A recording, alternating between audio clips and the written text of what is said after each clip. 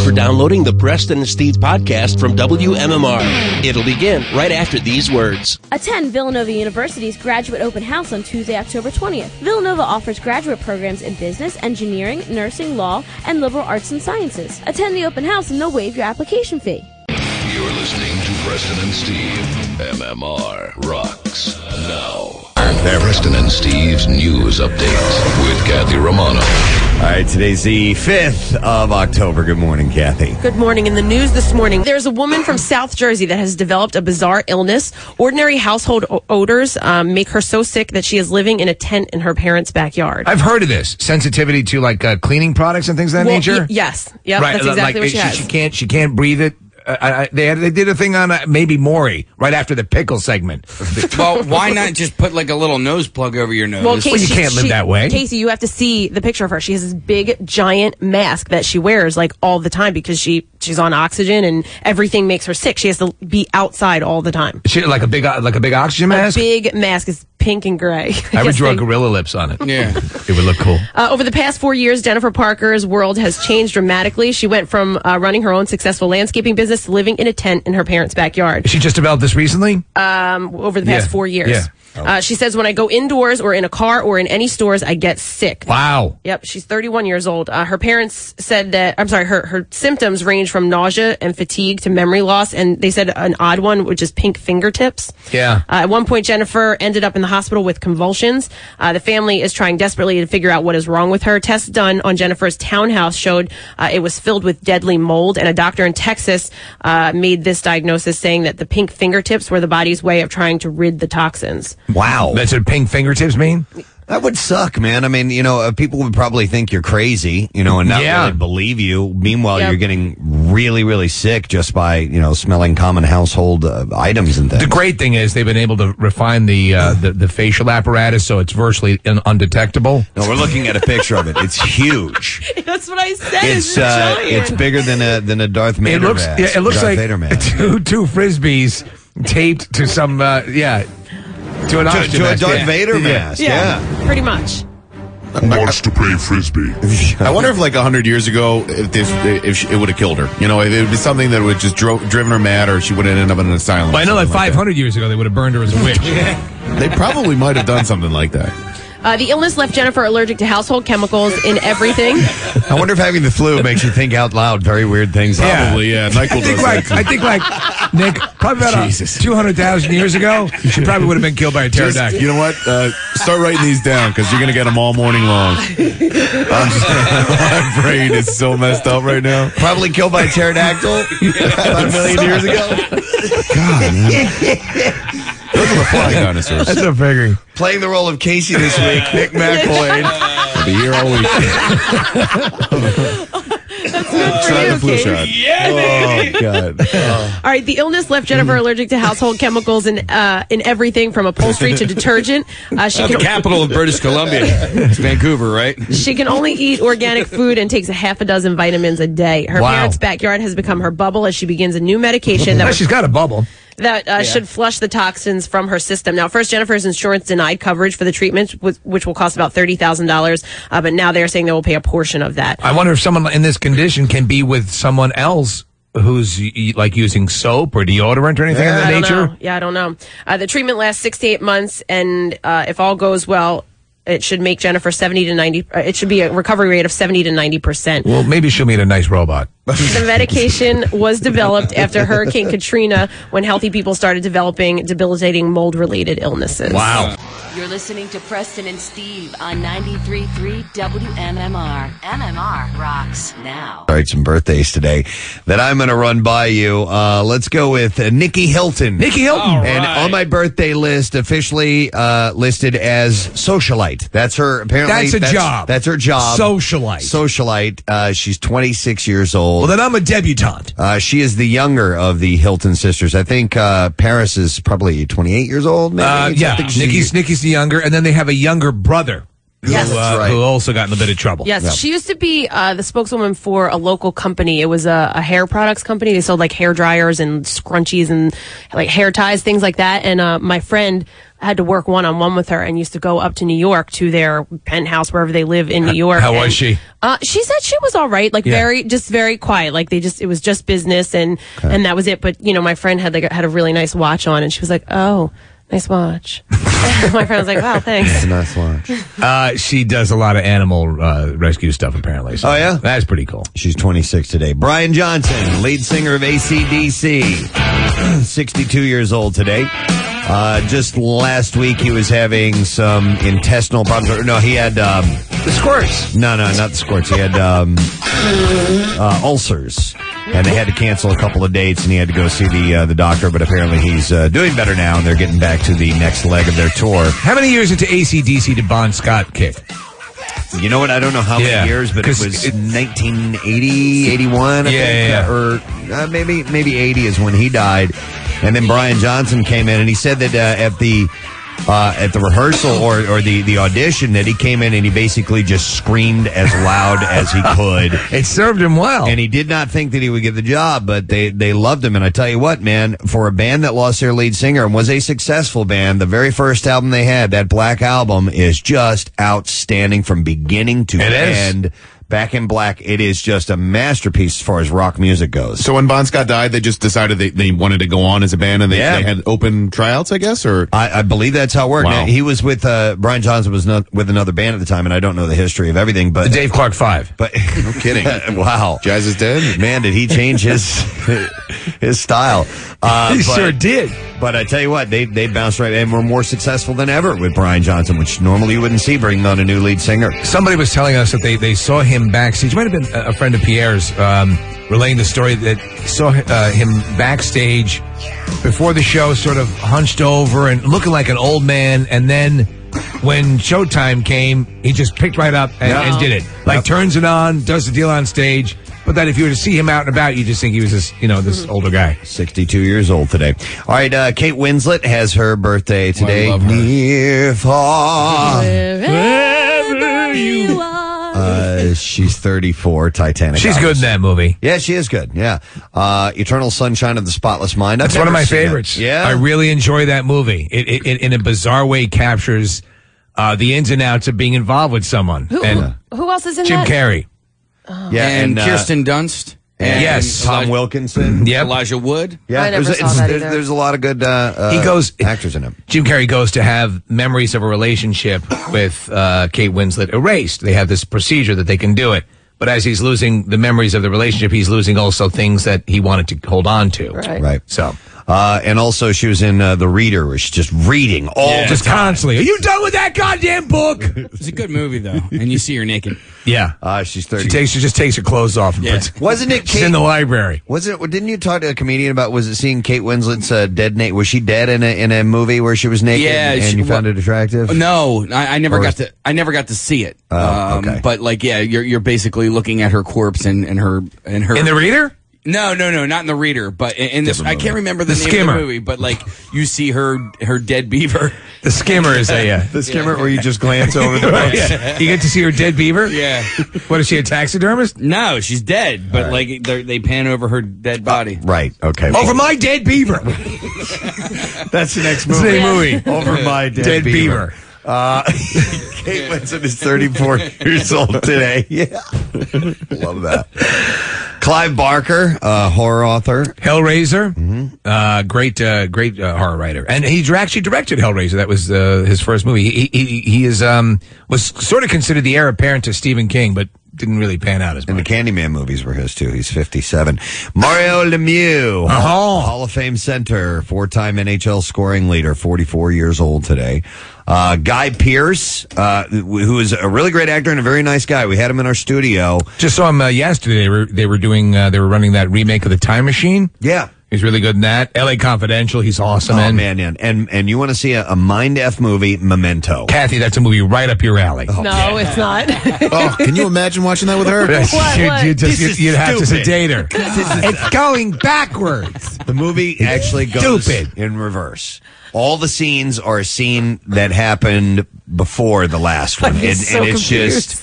It's really weird. And the only way that the main character has no short-term memory, so he has to keep writing things down on his body so that he remembers Like, it's literally, amazing. He can hear one thing and then 10 minutes later, not even remember. Yeah. I'd have to do that to get through the movie. Yeah. It's messed up. Anyway, he is 42 today. Daniel Baldwin is 49 years old. Homicide, life on the street. It's almost impossible to consider him, but he is. He's the most losing member of the Baldwin family. Most losing? Daniel Baldwin. He's still a coke addict, right? Yeah. He left. Horrible movies. Steven has it more together now. Was he just in a celebrity rehab or anything? No, he was help. I'm a celebrity. Get me out of here. Whatever the hell it was. Wait, but he was on Celebrity Rehab. Yeah. But the most recent one was the other one. Yeah. And he left. He left Celebrity Rehab. Well, the best thing in that is when he makes his first appearance, he's getting a medical exam by Dr. Drew, and Dr. Drew is walking around him, and he says, I heard this thing that if you use cocaine, sometimes it can store up in your fat. And even though you haven't been using it for a while, it'll just re-release back into your body. And they cut to Drew's face. He's like, No. Yeah. Not so much. That really doesn't happen. And when Mary Carey was here in studio, she told me off the air, well, she's not around now, but that he would call her and say all these sexual things to her and oh, he's big. And while they were in rehab was sending her, text messages, come to my room, all this kind of stuff. Well, speaking of Celebrity Rehab, it is also Jeff Conaway's birthday. Oh! Hey! Yep. The legend. He should be dead soon. You one that I want. He's still alive, though. Yeah. He is, and with that crazy bitch. Right. Would you call that alive, though, what he is currently? No, I wouldn't. I should be getting loaded. And what? And that was at the end of him. He's having like a complete panic attack. Yeah, he was freaking out. They were carrying him around. They were wheelchairing him around. He gets the second he leaves Celebrity Rehab, he goes home. There's a big jar of pills. He starts popping them. He's just gross, man. He's disgusting. And it's too bad because he was a talented actor. Yeah, I really liked him. And the second time he did Celebrity Rehab, he looked so much better. I mean, he looked 1,000 times better, and then he left early as well and went back to the pills. Hey, speaking of Grease, did you know he married Olivia Newton-John's older sister? Yes, and when they broke up, that's apparently what sent him into a big spiral. Really? Wow. Yeah. Well, he's 59 today. And then the last birthday I saw, Karen Allen. Always had kind of a crush on her. Oh, yeah. Marion from Raiders of the Lost Ark. Animal House. Animal House, of course, yes. And she is 58 years old today. What was that movie Starman? Remember that? Yes, yeah. Jeff Where Bridges? the husband dies, the alien comes down and assumes his appearance. Yeah, I always thought she was cute. She's 58 years old today. Those are your birthdays. All right, let's see if we can get an answer to this stupid question. Syllogism is a form of what? 215-263-WMMR. Yo, Bob, how are you, man? Bob! Hey, Bob, do you know what syllogism is a form of? Logic. Logic, yes. He is correct. And Bob, since you got that correct, we are going to give you Californication Season 1 and 2 on DVD. Bob! So hang on just a moment. California, here he comes. Rick Springfield guest stars on the third season of the hit Showtime original. Bob! I don't know why that makes me laugh. Bob! On the hit Showtime original series Californication, debuting Sunday at 10 on Showtime. Which, as it turns out, is apparently actually David Duchovny's life. Right, yeah, that's right. Yeah, You're that right. sex addiction. Total sex addict. All right, at the box office this weekend, number one was Zombieland. Knew it. $25 million. You got to go see it if you get a chance. Okay. And then Cloudy with a Chance of Meatballs at number 2. I want to see that. Followed by Toy Story and Toy Story 2 in 3D. That was $12.5 million. Followed by The Invention of Lying. And then Surrogates was 5th. Tied for 6th was Capitalism, A Love Story, and Whip It. And Jesus. Whip It is that Drew Barrymore. Yeah. And they put a big push behind that, but I don't know if they sold it right. And then Fame was 8th, The Informant was 9th, and then Love Happens rounded out the top 10 at the box office. How many of those Jennifer Aniston? There must be like 40 Jennifer Aniston romantic comedies. Yep, exactly. And about 38 of them are completely forgetable. And that's all she does, right? Yeah, pretty much so. And they're all the same. She's incapable of playing anybody but herself. She's a quirky, slightly quirky, living alone. Yep. Yep, exactly. Been passed by. Love doesn't seem to find her, and then somebody comes into her life and she murders him. Well, listen, really? No, listen, I've got more on the David Letterman stuff. The latest comes from former intern Holly Hester, who told TMZ that her relationship with the late night talk show host started in the early 1990s. The NYU alum says that they started dating after Letterman asked her on a date to the movies, which led to a year-long relationship that ended because of the age difference. Honestly, this is an intern. The age difference must have been pretty big at that time. 20, 25 years? I would think so. You want to go to the movies? Yeah, how does Dave take somebody to the movies? How does David Letterman go to I guess what he does, he probably, took her down to the multiplex, waited in line. Yeah. Now, I would think it would have to I'd be like a private, some Milk Duds, please. A private screening somewhere. Anyhow, she said, I was madly in love with him at the time. I would have married him. He was hilarious. And a source told people... He had a show. Source told people.com that Letterman had carried on another sexual relationship with an unmarried staffer during the late 1990s. According to the New York Daily News, Letterman had a secret bedroom that was dubbed The Bunker above his set in the Ed Sullivan Theater in Midtown Manhattan. What? Really? Yep. That is awesome. Yep, he had a little... And horrifying. I don't believe that. He had a little room. I wouldn't doubt it. No. If you see the way that he is when women come on the show, if you see the way he does. He gets creepy. Yeah. He gets creepy. Yeah, but he apparently had this bedroom, and like I said, like Kennedy. The staffers called it the bunker, and he would take ladies there. I mean, there's a good chance here that this bedroom is a place that he slept. Sure, you know what I mean. Like Absolutely. It wasn't just for banging. Yeah, if he needed a place to go take a nap or something like that, or just chill out for a little while, or rub one out, or whatever he needed to do, he had. Oh my! But he would on occasion take his side action up there. Sure. Since the announcement, Jay's going to rub one out. Letterman has become the subject of many late-night jokes. On Friday, Jay Leno got into it and told the crowd, he said, settle down if you came... Do we have that? You have the clip. Oh, okay. I didn't know it. Here, let's play it. If you came here tonight for sex with a talk show host, you've got the wrong studio. All right, I'm sorry. Boy, what is going on? Boy, first Conan hit his head, then somebody tries to extort money from Letterman. I'm so glad I'm at a late night. Oh! Hey! So taking a little jab. And over the weekend on Saturday Night Live, Seth Meyers worked the Letterman scandal into the Weekend Update. He called the extortion plot a stupid human trick. Jimmy Fallon also hit. We have a Fallon clip. Listen to this. And then it's interesting to hear Conan's reaction, because Conan is very, is a big fan of Letterman's, but here's Fallon. There's a new book out called Why Women Have Sex that has a list of 237 reasons why women have sex, and Letterman knows the top 10. No really good jokes among any of them yet, and then Drew Carey's on the Conan show on Friday night, I think it was, and he tries to get into it, but Conan just shuts him down. Listen. Nice to see you. Nice to see you. Yeah, how are you? I would hate to be on opposite Letterman tonight with all that sex stuff going on. That's got to be tough. No comment. So how are things going with you? I mean... Going good. Wow. Yeah. He just diverted it right away. Completely, Yeah, so anyhow, there will be more wonderful, juicy details that come out in the near future, I'm certain.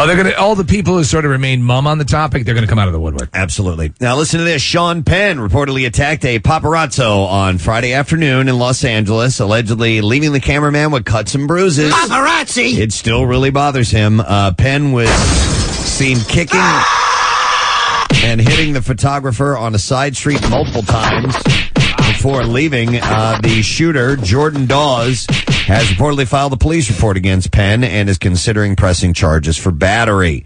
The photographer's agency, Flynet Pictures, says that Penn emerged from his truck and walked over 50 feet towards the photog and kicked and punched him without provocation. Penn also berated the photog with obscenities and shouted that he would, quote, put you in a box to him before going to back to his house.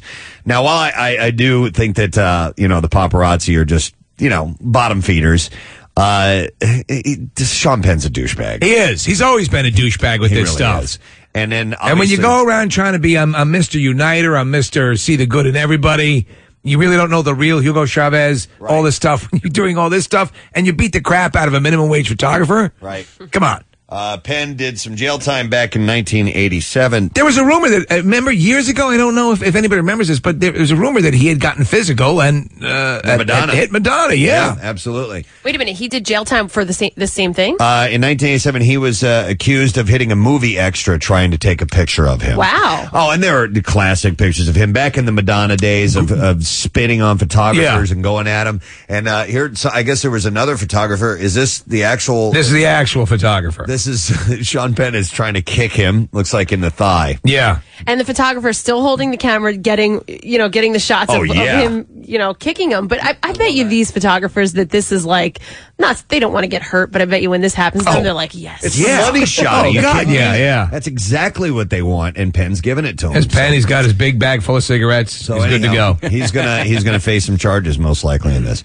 Well, a new report, listen to this, says that John Gosselin recently emptied the joint bank account that he shares with his ex Kate, all behind her back. What a scumbag. The news comes just days after he claimed that he was trying to build a better relationship with the mother of 8, and according to RadarOnline.com, John took out more than $200,000, leaving just $1,000 and violating an arbitrator's rules. Why, you little maggot! You make me want to vomit! Sources say that it's from the bank account that Kate pays the bulk of their bills. Wow. Now, Kate and her lawyer are expected to file papers today in a Pennsylvania court demanding that the money be returned. You know what happens? I mean, I know this happens a lot in divorces where they're going to play above board here. They're going to be okay. Even though we have a contentious thing going on, they're not going to do that. And then they end up doing that. They make the money grab. Yeah. And they have another bank account that was set up, and that's for the children. That wasn't affected. And they're supposedly working out a custody schedule, but he went and took all the cash. He's now doing like appearances at milkshake stores. I don't know if you guys caught the footage of him. He was at I don't know if it's like a big milkshake chain, but he was at a milkshake store on like Thursday or Friday. There's a chain of milkshake stores? I don't know. I don't know if it was a chain. Listen, it's like Victoria's Secret. I'm trying to build it up, you know? Maybe it would be a lot worse if it was like a mom and pop milkshake shop, but I think he's just a few days away from that. Because it's pretty pathetic. Yet in the interview with Larry King, he said that off the John and Kate stuff that he was making over $1 million. Yeah. That I guess both of them together they had a nice fat contract, at least for cable. Wait, Casey, is it because of the T-shirt that he's wearing in the picture we're looking at? It says millions of milkshakes. Yeah, well, it is a store. It is a store. Yeah. Just one store. Well, yeah, it's in California. Yeah, over 1 million served. But for the kids' sake, I don't want this guy to implode. You know what I mean? Like I'm pulling for him. I don't want him to have tons of success, but I don't want him to implode and become like a complete and total loser. Deranged dad, yeah. A deranged dad loser that these kids will be embarrassed to have as a parent. Right, right. Wonder if they're still proud. I know that. I know they love the milkshakes. Well, when you take the money like that, it's just going to make it real ugly. Oh God, yeah, real ugly. It's entering the Kim Basinger, Alec Baldwin stage. Yep, so we'll see. This is cool news. Quentin Tarantino wants to make a third flick in the Kill Bill series. I love it. Awesome. Starring Uma Thurman. According to Variety, the next installment could come out in 2014, so we're ways away from that. But Tarantino says he also has more than enough material for a follow-up to Inglourious Bastards, saying that a future project could include a prequel or a sequel. Why does he just release that as the third Kill Bill movie? Yeah. Maybe. Confuse the hell out of people. It would.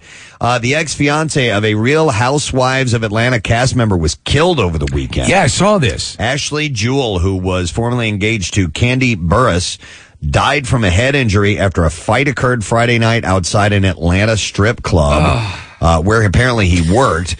Police have arrested club employee Frederick Richardson in the case. The sad thing was he was going to a John Gosselin milkshake stand appearance. No. But apparently he was featured on the show. I've never watched one episode of it, so I don't know. But he was, fairly known on the show, and he was killed. I can't stand any of those shows. They're horrible. And I saw the video footage of this, and it's just a short thing, but I figured I'd mention it. But concert goers at Singapore's recent F1 music concert weren't big fans of Lindsay Lohan. She was booed off the stage. Whoa. I saw the video. And they paid nice change for her to be there. Yeah, she was like a last minute I think she should replace Nelson Mandela. Or so, yeah, you know, he couldn't make it. So I figured a good follow-up would be Lindsay. No, I don't know who the original host was supposed to be. But it drowned out the announcer. Yeah. And she was booed right off the stage. So, and apparently also, I think it was I saw this on the news this morning, but was it Fashion Week in New York or something like that? Wherever it was, she unveiled her line of, she consulted this line of clothing. And it was savage. The critics hated it. They ripped it to shreds. They called it an embarrassment. Well, she was like the first guest judge for Project Runway because, I don't know. She knows so much about fashion. Yeah, but apparently she was torn apart for her fashion sense. All right, and why don't we go ahead and get to the clip? Yeah! I mentioned earlier, Whip It, Drew Barrymore's directorial debut. The film is about women's roller derby. It stars Ellen Page, Marcia Gray Harden, and Kristen Wiig. And Barrymore talks about her favorite part in the project. Here we go. I related to a girl who Ellen Page plays, which is finding your inner strength, believing you can do what boys do, being capable, staying true to yourself, and figuring out who you are along the way. What the hell is she talking about? And that apparently was opened this weekend and didn't do too well. So No. And it got a pretty good critical response. Did it really? Yeah. All right. And then another clip, and this is from Vince Vaughn and the movie Couples Retreat, which I hope is good. It looks cute. There's a lot of people that I like in it. Jason Bateman, Kristen Bell. Yep. Malin Ackerman or whatever her name is. Yeah, she's really hot. And Vince Vaughn are in it. It's PG-13, but it's an adult-driven comedy. And Vince Vaughn says the tone of the film did not call for violence or vulgarity. Here we go. This movie for me here, there's no f*** in the movie. That's intentional. There's no GD or the Lord's name in vain in the movie. That's intentional.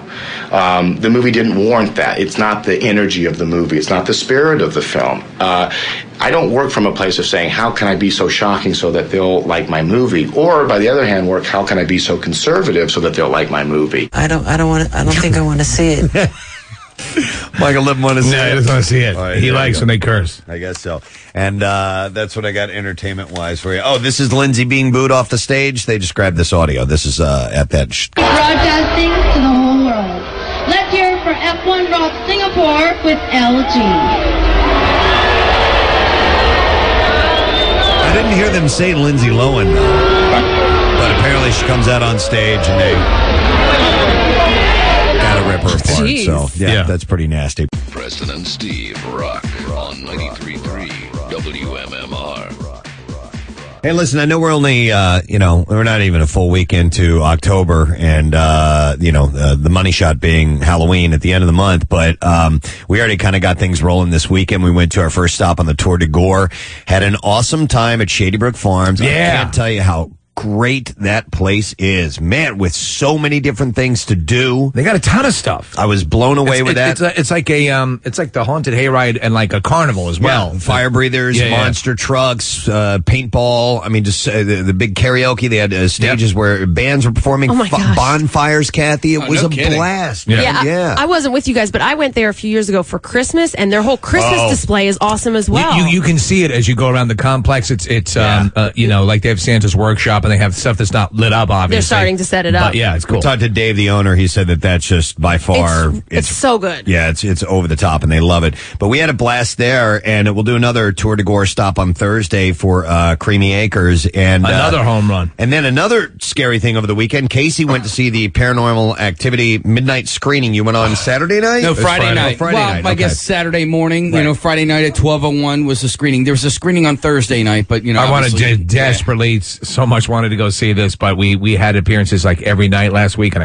I just couldn't do it. Yeah, I felt bad, Steve, because you were the one who turned me on to this. You were the one saying, "Here, you got to check out this trailer," online. I was too busy falling asleep on my couch. Yeah, well, I mean, I sucked down a 5-hour energy just to make sure that I made it. First of all, made it that late. Yeah. And then second of all, made it through the movie. And, once I got in and the movie started, I knew I wasn't going to fall asleep, Yeah. Is it solid? It delivered. I mean, you know what? It's funny because I wasn't a big fan of Blair Witch, and I had heard, that this is a lot like that in the sense that It's one camera vantage point. One camera, it's, homemade, that whole deal, minimal budget. I think they said $11,000 they spent, and the movie was shot, I believe, in the director's home. Yeah, and, well, if they spent $11,000 on this movie, $10,000 of it must have been spent on the camera because there were no special effects in this movie, and it was terrifying. Wow. I mean, I can't tell you. I took my sweatshirt off to, just to get comfortable and everything. About 5 minutes into the movie, I grabbed your pants come off. No, I grabbed the sweatshirt from behind me, and I sat with it over my face, and I gave myself like this tiny little, like I was like Cyclops. I gave myself that much. Just a little bit of space where you could see. Yeah. And I was fine during the daytimes, like after they woke up and they'd be talking about what happened the night before or whatever. But anytime, and 70% of the movie was just the vantage point of a still camera over their bed at night, panning, over their bed and then down the hallway. And it's basically one angle that they exploit for almost the majority of the film. And it was terrifying. I mean, I can't tell you how many times throughout the movie my hair on my arms just stood on end, and there were times during the movie where, I was telling myself, these are just actors. They're just messing around. You know what I mean? Like, this is just a movie. This is just a movie. That's the most hackneyed line in a movie promotion, but I guess you have to do yourself, it's just a movie. But, those are things that I can't do when I'm watching like a Halloween or a Friday the 13th, when Jason is chasing these people through the woods. I can't rationalize in my mind, well, this is just Kane Hodder, who's just a guy. The difference here is that it's presented in a way that we associate through YouTube and everything else with real footage. Yeah. So it's presented in that way, and it telegraphs that to your mind. And is there any music in it, or is it all just... lot of Zydeco. Yeah, a lot of Zydeco, which is weird because it was set in San Diego. Yeah, there is, but minimal. Okay. Minimal. Like, I mean, the first night they go to bed, I mean... and it's what you'll like, Steve, is the gist of it is that this girl, this couple living in a house, the girl believes that there is something paranormal going on. This girl, and I'm not giving anything away, this girl has been haunted since she was 5 years old. Right. So and she believes something's in the house. So you would figure, no, it's not just that, Steve. You would figure, all right, well, if your house is haunted, just leave. Right. Well, no, this thing has been following her throughout her whole life. Okay. So, and her and this guy move in together, and this guy has been hearing things in the house as well. So he's like, you know what? I'm going to figure out what's going on. And it's not a Gothic style house. Nope. It's just a normal, a regular house, right? Yeah, beautiful house in suburban San Diego. He goes out and buys a camera because he wants to kind of figure out where all these noises are coming from and all that sort of stuff. The first night they go to bed, what's cool, Steve, is they have like a little time counter on the bottom of it, so you know what time it is, and it fast forwards, and then when the time becomes real, it stops fast forwarding. You know something's going to happen, and then this music is just like an ominous sound, like a drone. Yeah, and then you're like, and then that was the cue for me to put the little sweatshirt over my head, and it was just the suspense was just perfect. So, but the shot that you see, you were telling us that the shot that really gets to you is the shot down the hallway. Down the hall, because they keep a light on at the end of the hall, so it's dark. This feeds right into a deal because when I was a kid, I had to sleep in the same room with my little brother because I'd tell him scary stories, and that was my punishment, is I had to sleep with my little brother. So I'd sleep on a cot when my older brother was in the house, and we shifted to the big room. But when we shifted to the big room, my bed was the bed that looked down the hallway. Oh man! So my the master bedroom was on one side of the hall with where my parents were, but I got the clean shot right down to the stairway. Yeah, right down to the stairs. So past my parents' room, it became pitch black dark, and I would sit there at night looking down that hallway, and I would see things. Because your mind plays tricks on you. Sure, absolutely. And you're sure I'm seeing something. Something's coming up the stairs, and it would drive me out of my friggin' mind. And the more real estate, the more area that you have to look at while you're asleep, the more your mind is going to. And I got the whole goddamn hallway. Yeah. A and B. I was into horror movies and scary stuff as a kid to begin with. Right. But you would see light and stuff would play tricks on you. And I told the story about how I always had this fear that a witch would come in. And this is the God's honest truth, would staple me down on the bed almost like a hot pocket to hold me for later. So I would always sleep with the sheets over me completely with my finger out so I could work the staples up if I needed to. As deranged that is. But that I remember clearly that the fear of that hallway. And then, Steve, over the weekend, was it over the weekend that special ran with the celebrities that have seen ghosts or had experiences? Yeah. Is that worth watching? I watched it. It was. They had Joan Rivers, Scott Baio, David Carradine before he died, obviously. Really? Yeah, and he was relaying some stuff. And the girl who was the girlfriend in Meet the Fockers, Terry Polo. Oh yeah. Yeah.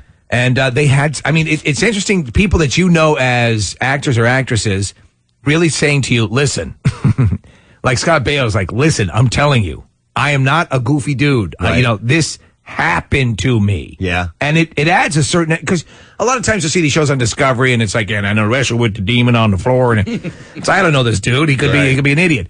But at least in some sense, we have a context to know these people. And it's like, oh, Scott Baio really believes this, and I don't know why that should make it any more valid, but for some reason it does. Yeah, no, I know what you mean, because I saw those people starting to tell their stories, and you could tell the seriousness in their tone. He's like welling up. Joan Rivers is freaking out, know, and she's talking about this story about this apartment that she rented where all this activity is going on, that she still lives in and now considers the ghost a friend, basically. Right.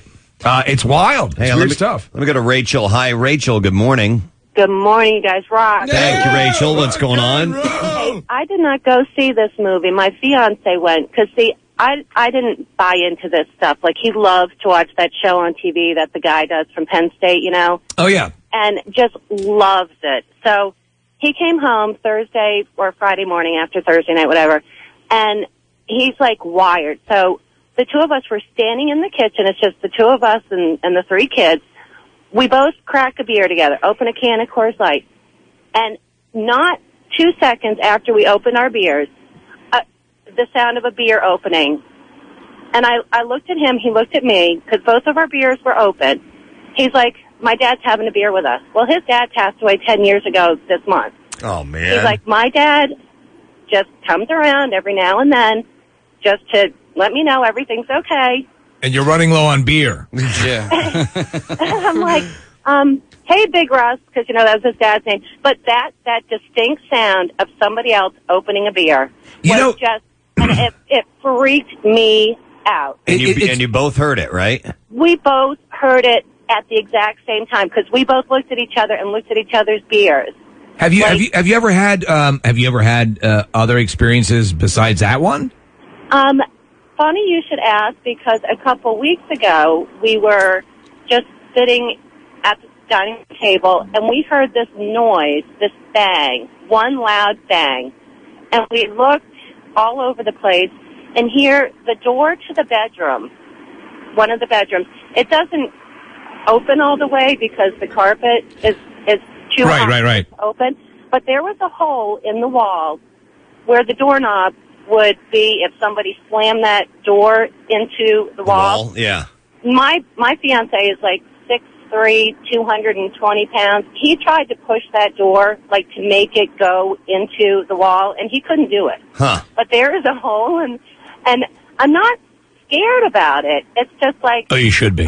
Okay, well, whoever's here, just don't hurt the kids and just... Let's all get along. Can't we all just get along? Yeah, exactly. Rodney King was in here. I had a moment. Thank you, Rachel, by the way. I had a moment actually last week, and I get skeevy. Things freak me out a little bit every now and then, but I don't really dwell on this stuff. A paranormal moment, or something that at least was inexplicable. Yeah, it was something that we couldn't explain. My wife and I, we have a very large. You guys have been in my house. We have a really large kitchen table. It's really long, and it's really nice. It's wood, and so we decided earlier this year to get a custom piece of glass cut to put on top of it because the kids beat the crap out of it with utensils and stuff. Right. So we've had it for a while now, and last week we're sitting there at the table. I'm on the computer. She's sitting next to me, and just, nothing extraordinary happening. All of a sudden, bang! Shattered. What? Swear to God. It shattered right in front of us. And nobody was sitting at the table? No, her and I were sitting at the table. Oh, you were sitting there, but... And it was just like, boom! Just this loud crack. and it cracked all the way across. It broke it in 1/4 of it.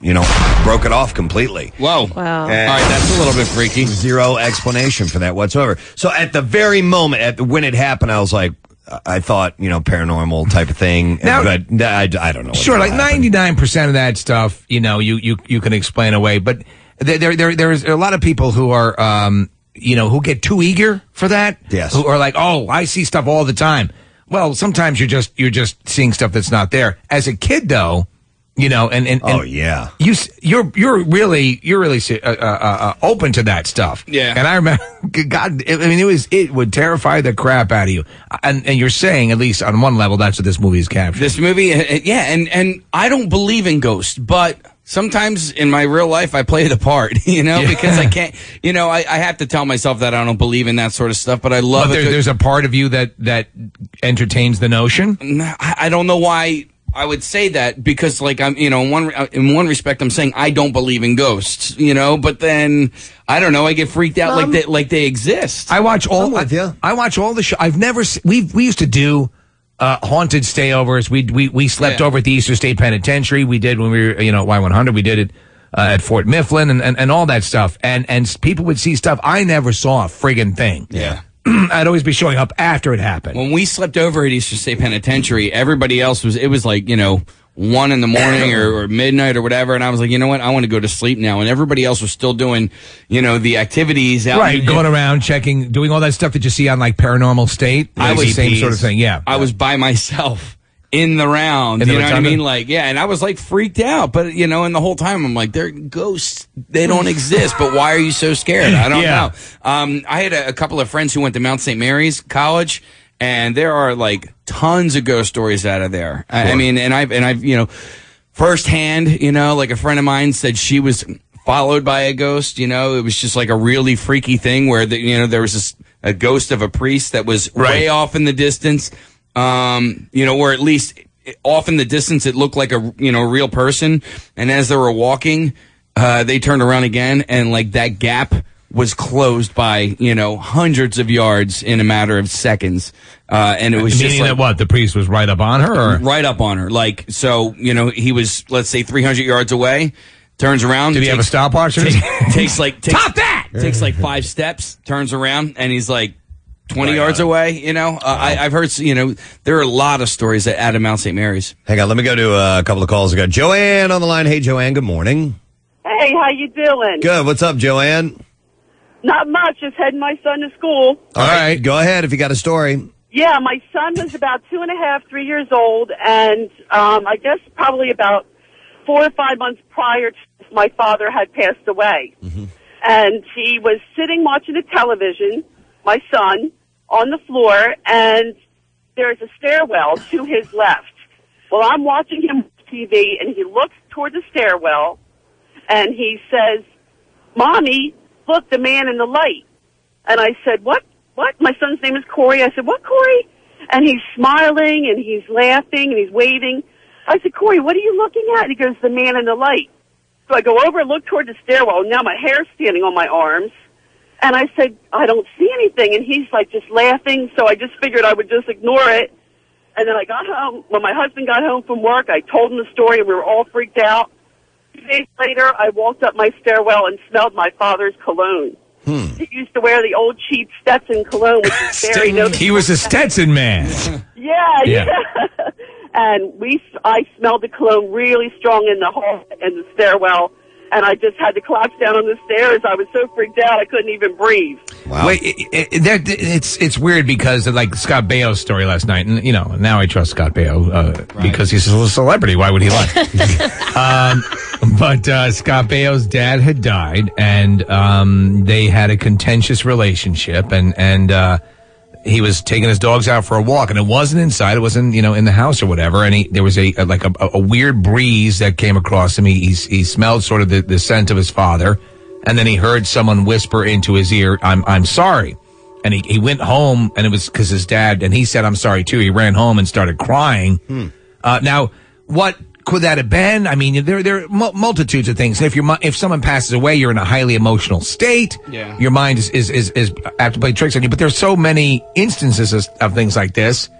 What are the odds that they're all nothing. Would hearing something or seeing something freak you out more? Seeing. Really? Yeah. I don't know, man. I did see. I mean, when like hearing someone speak though would just send me through the roof, man. We did. We remember those EVPs. Yeah, when you play those back, you record and then play back. But I mean, hearing something in live, in real time, like somebody whispering in your ear, and there is no one there. That would. You're a fan. That would destroy me. We were at the what was at least for a while used as death row at Eastern State Penitentiary. We were doing that stuff where you have the EVP, you record. Yeah. We were in a room, it was completely quiet. They were leading the questions, they went right through.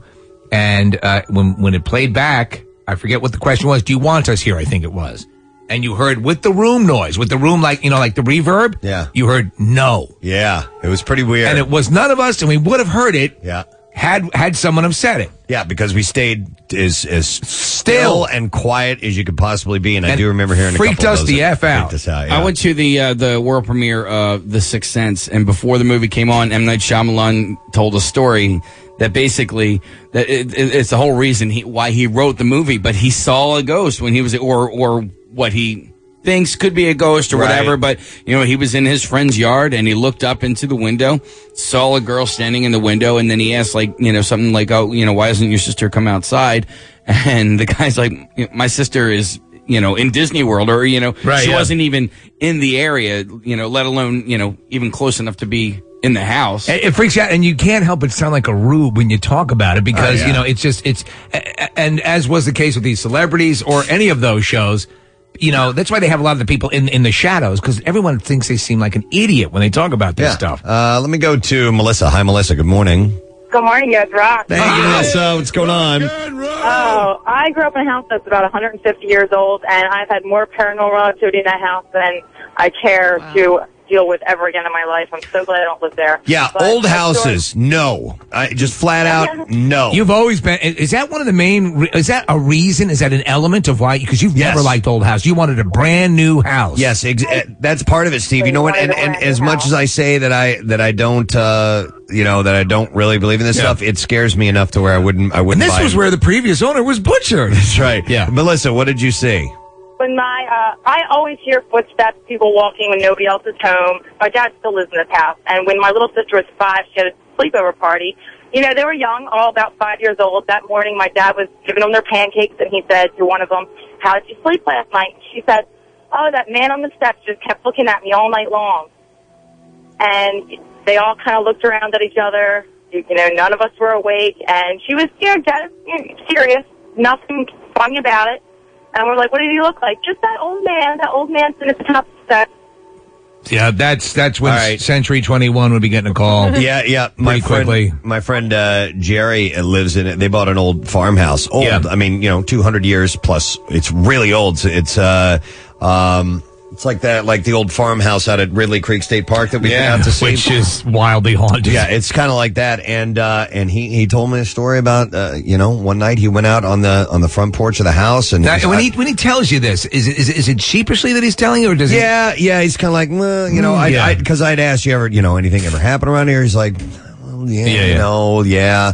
And he like went outside for a cigarette or something like that, and there, standing right in the front yard of the house, he said, was an old black woman who, he said something like, "What are you doing here?" And she turned around and looked at him. And that's awesome. And then and he, totally. And apparently she had disappeared or something like that right after that. And he said it freaked him the hell out. And the basement, is somewhere that he does not like. He doesn't go to the basement. He took me down in there, and it looked normal. It was just clutter and stuff. But he's like, they hear things and stuff like that. Yeah, man. Wow. There's we talked about this a while ago about rooms people just won't go into. And when you have a room that like a pet won't go into. Yeah. Joan Rivers, again, she's a celebrity, so you can put, credence in what she's saying.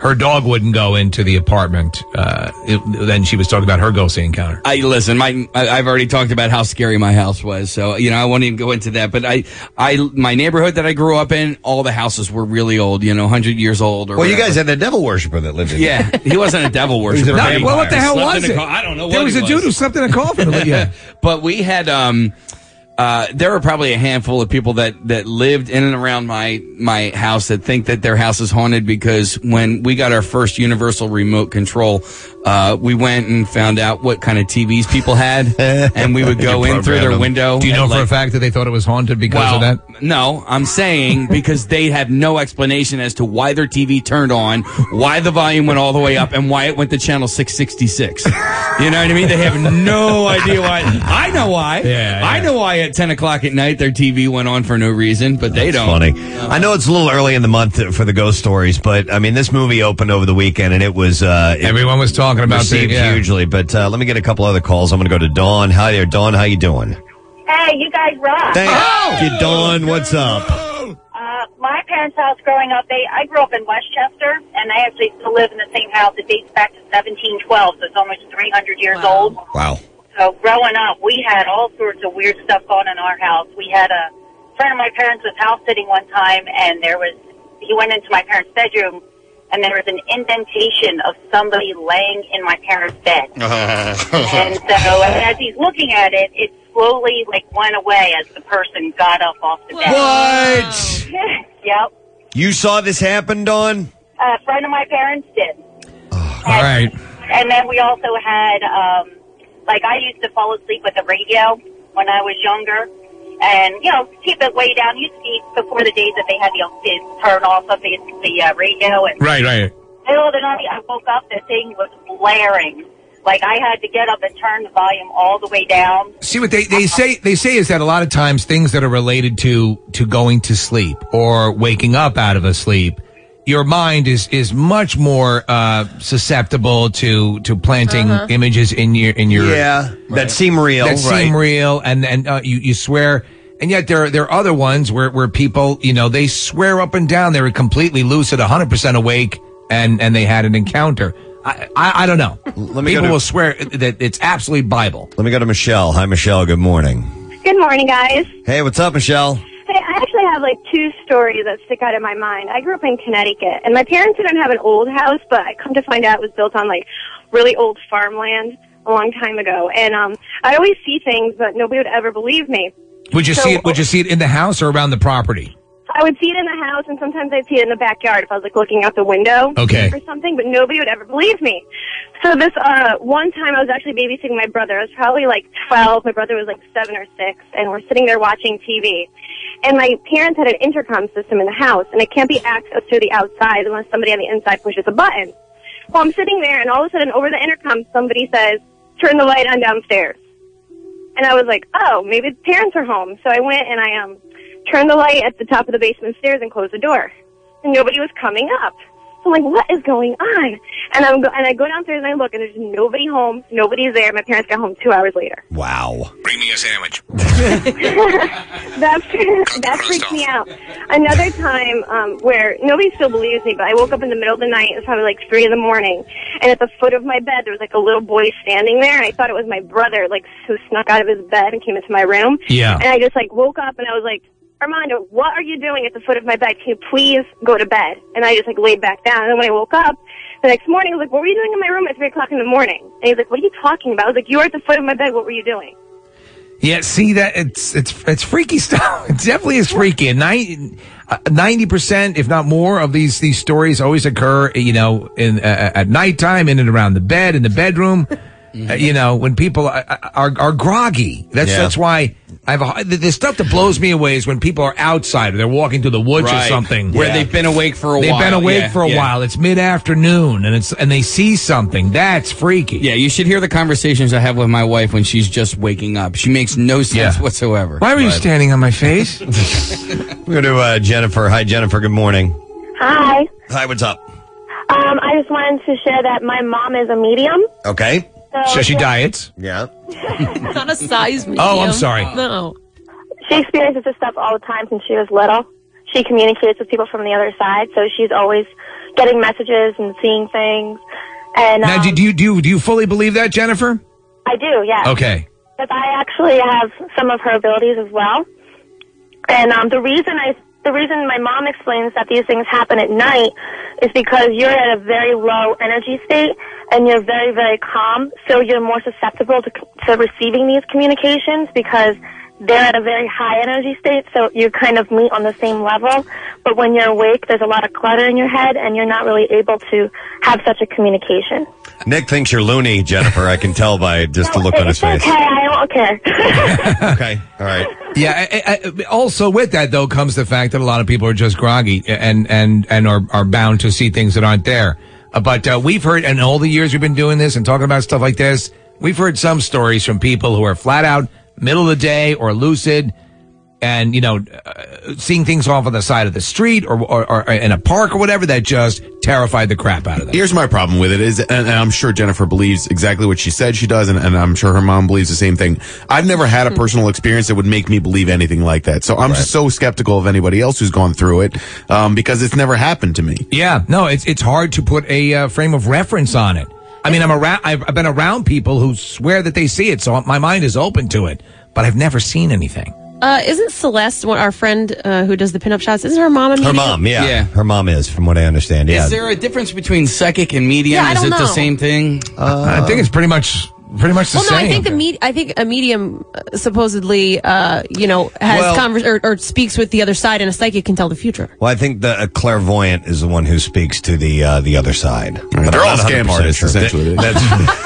They all steal people's money and pretend that they not necessarily. Not people ask for money to do that stuff. Let me go to Rob. Hey, Rob, how you doing? How you doing today? Good. What's up, man? I was listening to your stories here and had one with my grandfather. When my grandfather had died, my father had a duck phone that the lights on the eyes would light up red. It was a duck phone? Yeah, like the old antique duck phones. All right. Designer phones. Well, when my grandfather died, the left eye went out, which my grandfather was blind on the left eye. At 3:30 every night, my grandfather would, he was a prankster. So my dad would get a phone call every night on his phone, which didn't work, that would turn around and say, the person you were trying to reach is no longer in this service area. Please try again later.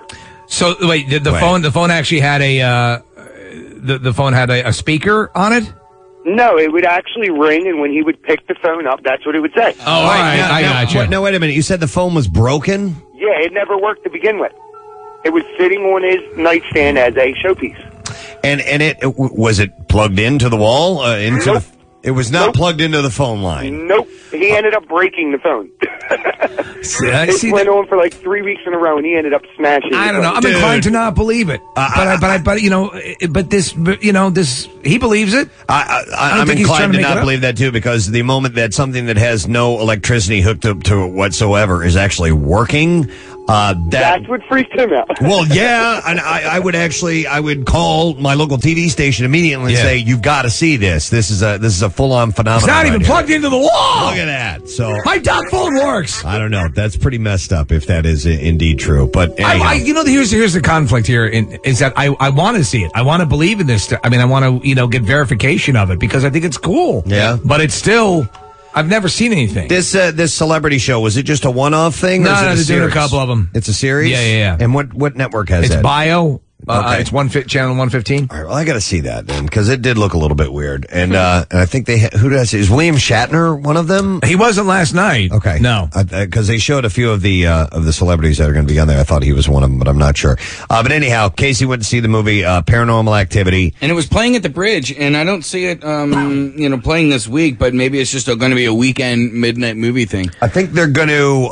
they're going to have to release this sucker wide. I mean, I'm sure this is just to sort of create word of mouth and a viral campaign. Yeah. Because there's no way they're not going to, get it in as many theaters as they can for Halloween. Well, and you said that Spielberg is behind it. And by the way, he's in town this week. Do you guys know that? Yes, really? I heard. Yeah, he's receiving an honor at the Constitution Center for his film work and philanthropic work and all that stuff. So maybe we can get Jack Nicholson to talk to him. That'd be nice if we could get those two together. I don't know. No, already no. Really? No. Oh, sorry.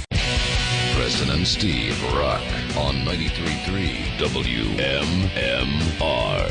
Hey, listen, I got to throw some love to the North Penn Rugby Club, of whom which I was hanging out with this weekend. These guys are rabid fans of the Preston and Steve show. I saw them at a fundraiser I went to for a police officer in my area, Dan Kovaleski, that what they had at the VFW Hall, which is over by Hatfield. It was where we were. Okay. And these guys were all hardcore fans of the show. Awesome. And wanted to, throw some love out to those guys. And they wanted me to throw some love to the Harleysville Hotel and the awesome wings that they have there, because they said that I needed to mention Okay, it. sure. So I did. But listen, they told me that they heard us that morning talking about different kind of hazing rituals. Yeah. And I had mentioned that I knew a rugby player, because we started talking about, the pouring the beer down the butt crack into the boot and drinking that, and then also the elephant walk.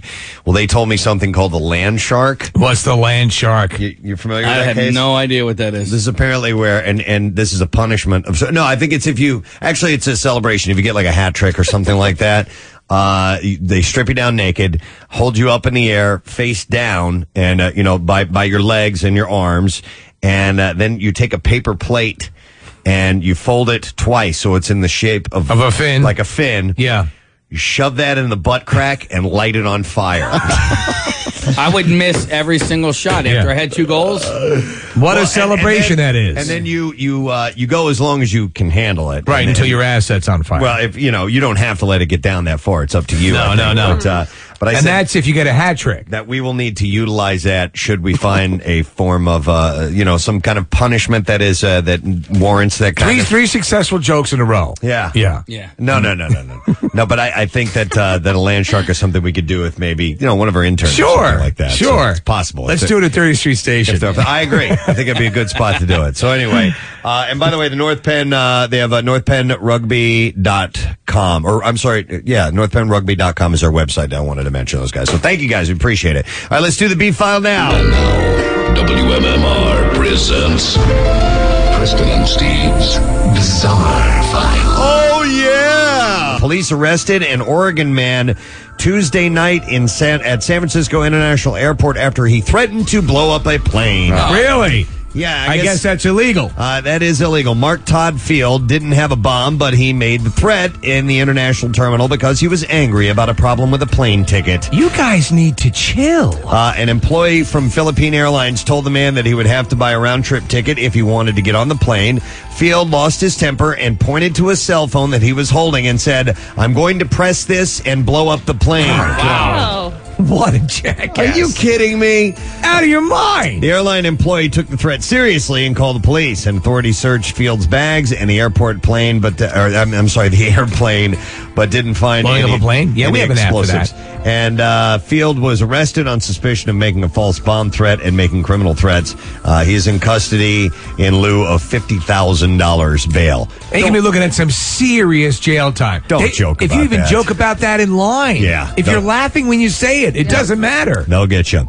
In Australia, arrested, drunk, and together in the back of a police wagon, the perfect setting for love. A motorist says she saw a couple having intimate relations while an oblivious policeman was driving them through traffic. The unnamed couple was under arrest for public drunkenness and was being taken to jail. She said it was at a red light and I had to sit behind the paddy wagon for a few minutes.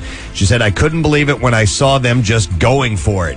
She said that they saw a man lying on top of the woman, and although their clothes were on, she could tell by their movements what they were doing. Wow, they found love. Police did not confirm everything that Walker saw. You're calling a girl. But admitted that officers in front of the wagon that can't see everything happening in the back, and they've launched an investigation with the officers involved. Cameron Allner doesn't think of himself as a hero. The wheelchair-bound Colorado resident said that he just did what anyone else would do when he saved a little girl from a child molester right in the Walmart where he works. Wow. Witnesses says that a man sexually assaulted a young girl inside a Walmart, picked her up, and then tried to flee the store. Allner was working at the Comcast table in the front when he heard the commotion. This guy's in a wheelchair, right? So he tackles the suspect, 34-year-old Kevin Sailors, before he could escape, and then he held him until cops arrived. That's awesome. Laid on top of him. He said it was something that happened so fast, I didn't even think about it. I'm not a hero. I just did what you're supposed to do. Wow. Sailors was arrested and charged with sexual assault on a child.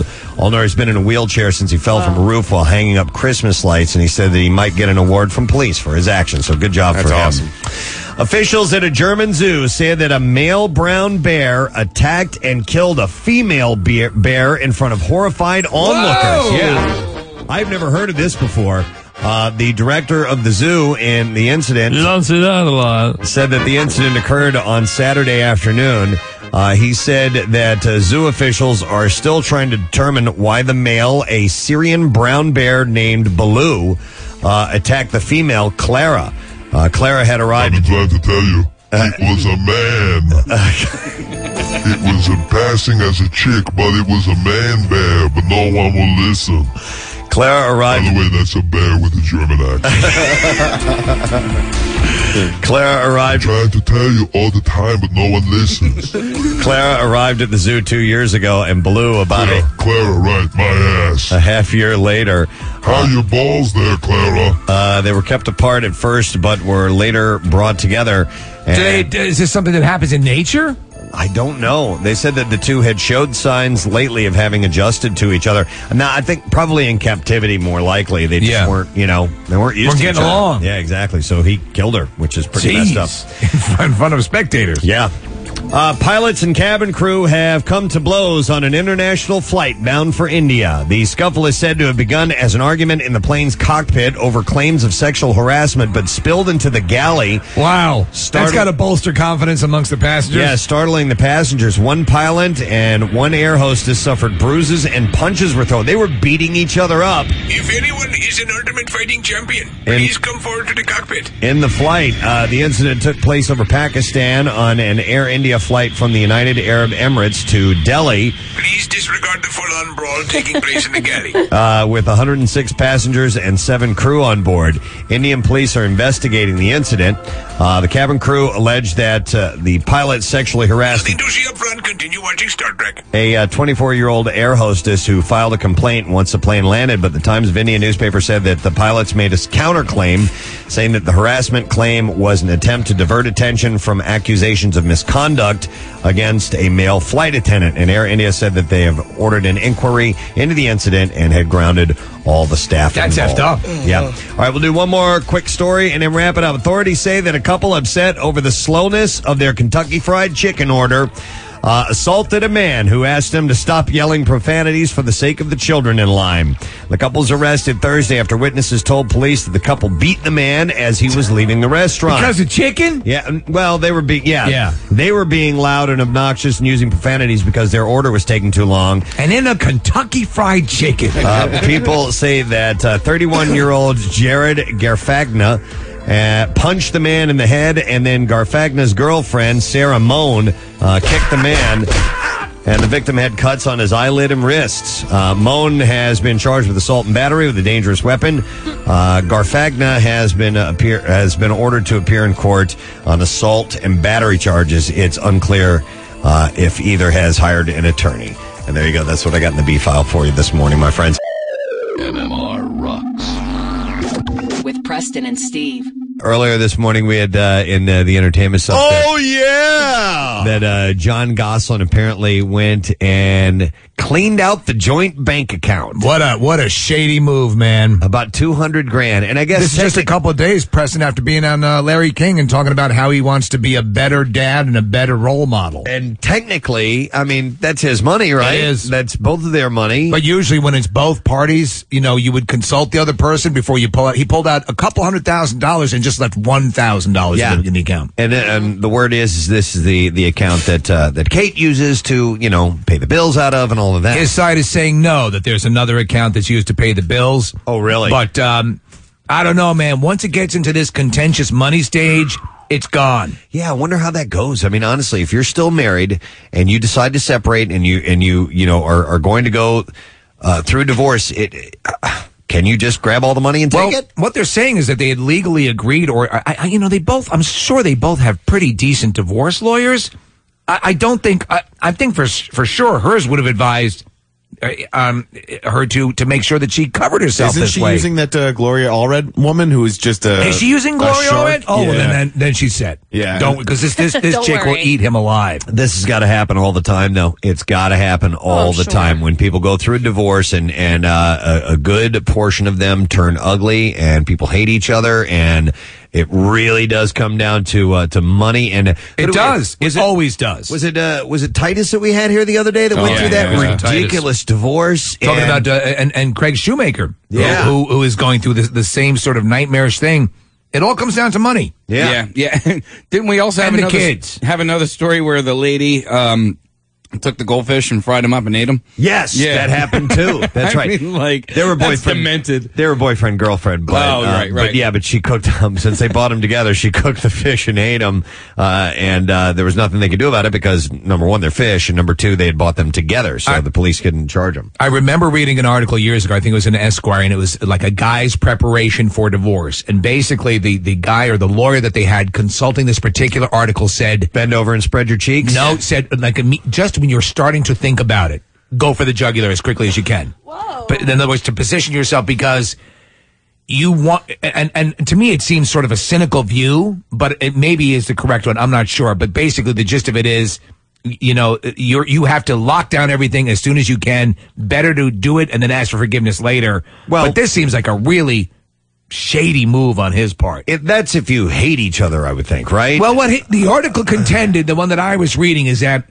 regardless of how pleasant things are, when you start dividing things up, it can get very volatile, especially the money, especially visitation rights and all that stuff. Yeah. You know? Do you think... I would tend to take the side that would say, listen, let's work this out. Let's be, pleasant and try to be civil to each other. This article contended that's not always the case. I bet you that's rarely the case. I would say you're probably right. Is there an advantage to taking money out of a joint bank account? Because will he lose it though? You know what I mean? Wait, what? Will he lose the money? Like if it's a joint bank account, the divorce goes through.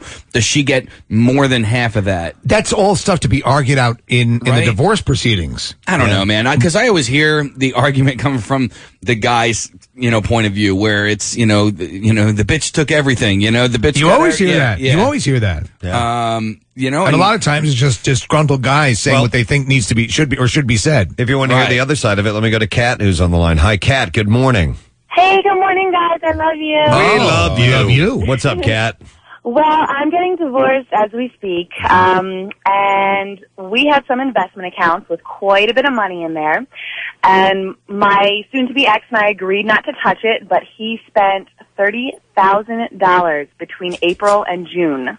Jeez. Really? Yeah. So, and I couldn't do anything about it because it was joint accounts. So I ended up freezing the accounts, putting everything in my name. Like, he agreed to this, and then I cleaned him out. I took the rest of the money, and he's pretty much screwed now. But so he had his fun with his $30,000. Well, Kat, but the original agreement, you hoped things would be civil, and he would honor your agreement to just let everything shake out in the divorce proceedings.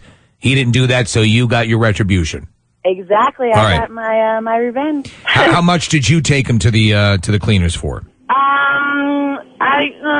Probably about $70,000. Okay. All right. So you got more than double of what he took in those 2 months. Yeah, I got mine. Now, would you have done that had he not have pilfered? Or, and again, if you have a joint account, it's his money as well. But if he had played nice and fair, would you have gone after that money that way?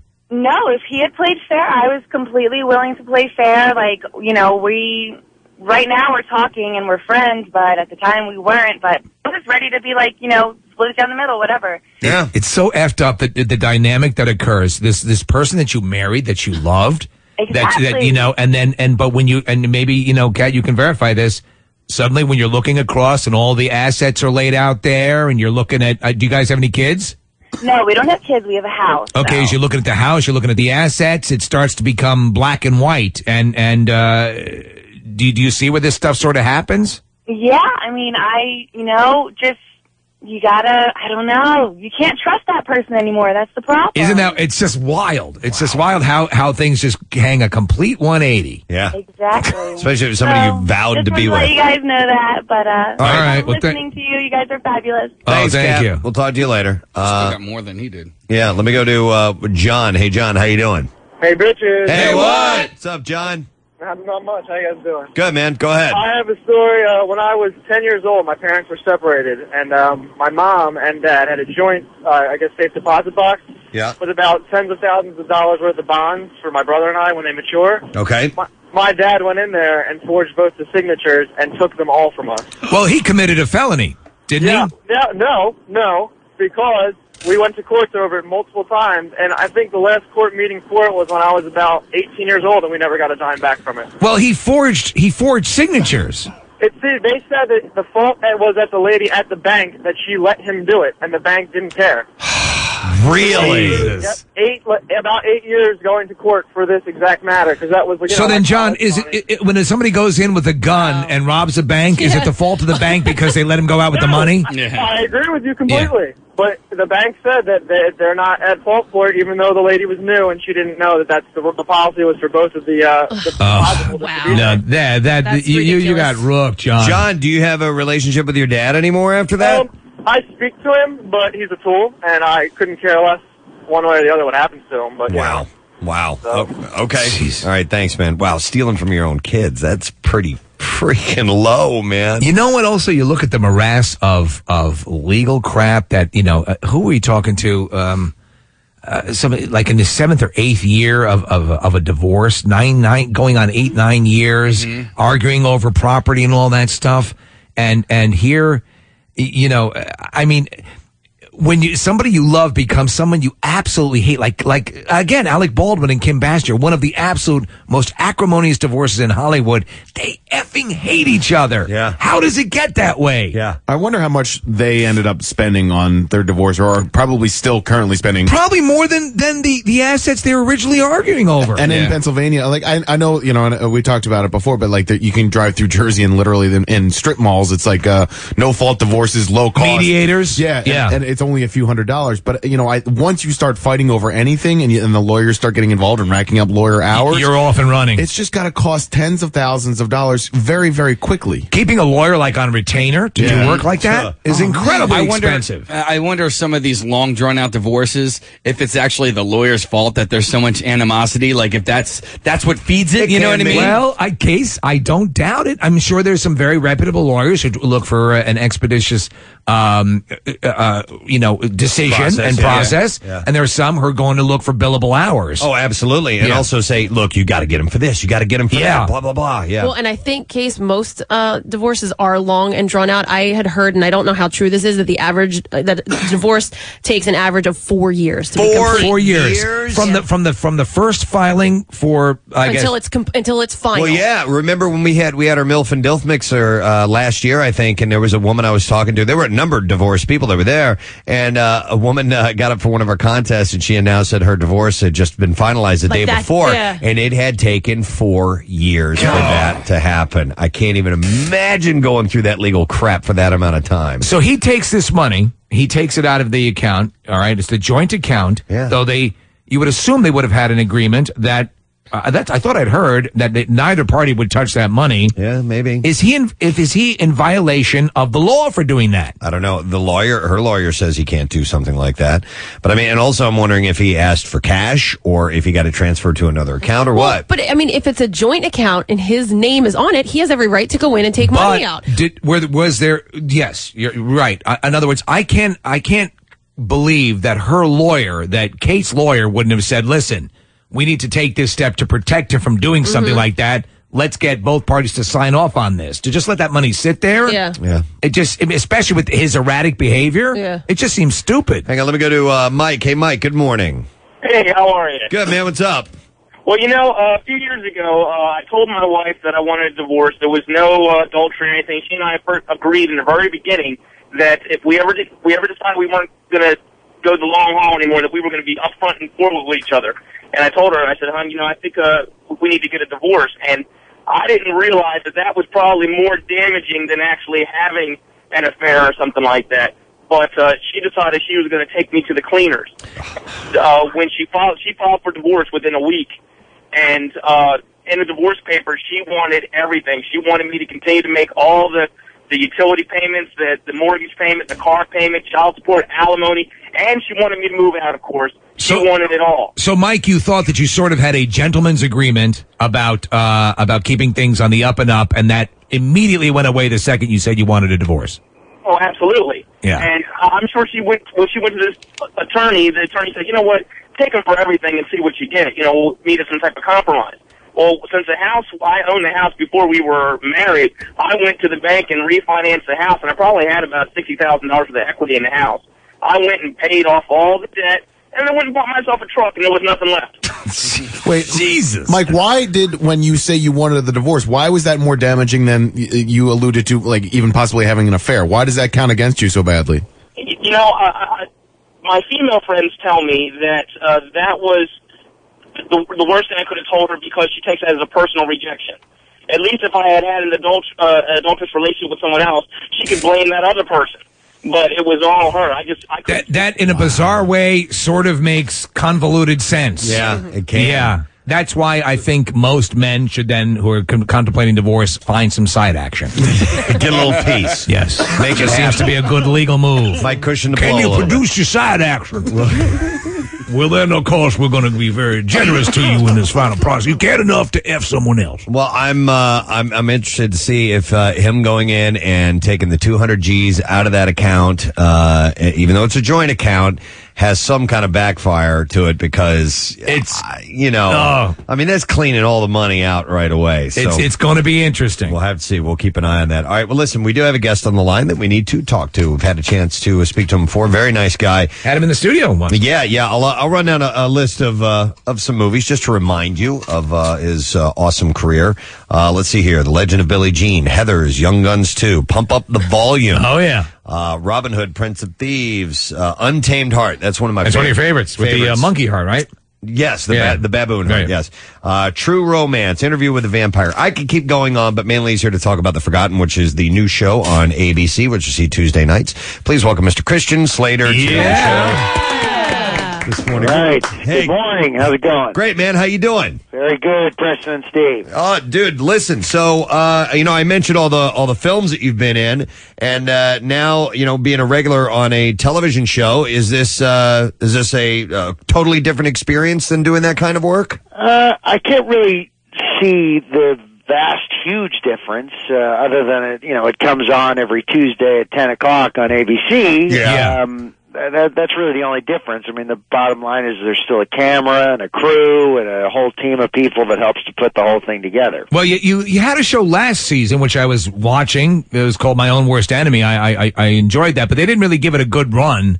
Sure. And were you a little bit leery to go right into another project in the same sort of vein? Not really. I mean, when Jerry Bruckheimer is involved with something like this, I'm a huge fan of his, and he called and told me about this particular project. I was very interested and intrigued, and I'm kind of like a Babe Ruth, just keep stepping up to the plate and keep swinging until you connect with the ball, and it's all about finding a good team of people. And well, Bruckheimer certainly has a good track record with this, and there seems to be sort of a never-ending appetite with the audiences. They love these sort of crime dramas. He does all the CSIs. Absolutely, and this one is really based somewhat on reality. I mean, there are actually organizations and people that do this. There's 40,000 John and Jane Does across the country. It really is a national crisis, and there was an organization that was established after 9/11 called NameUs.gov. And these are the unidentified or forgotten sort of victims, I guess, and that's what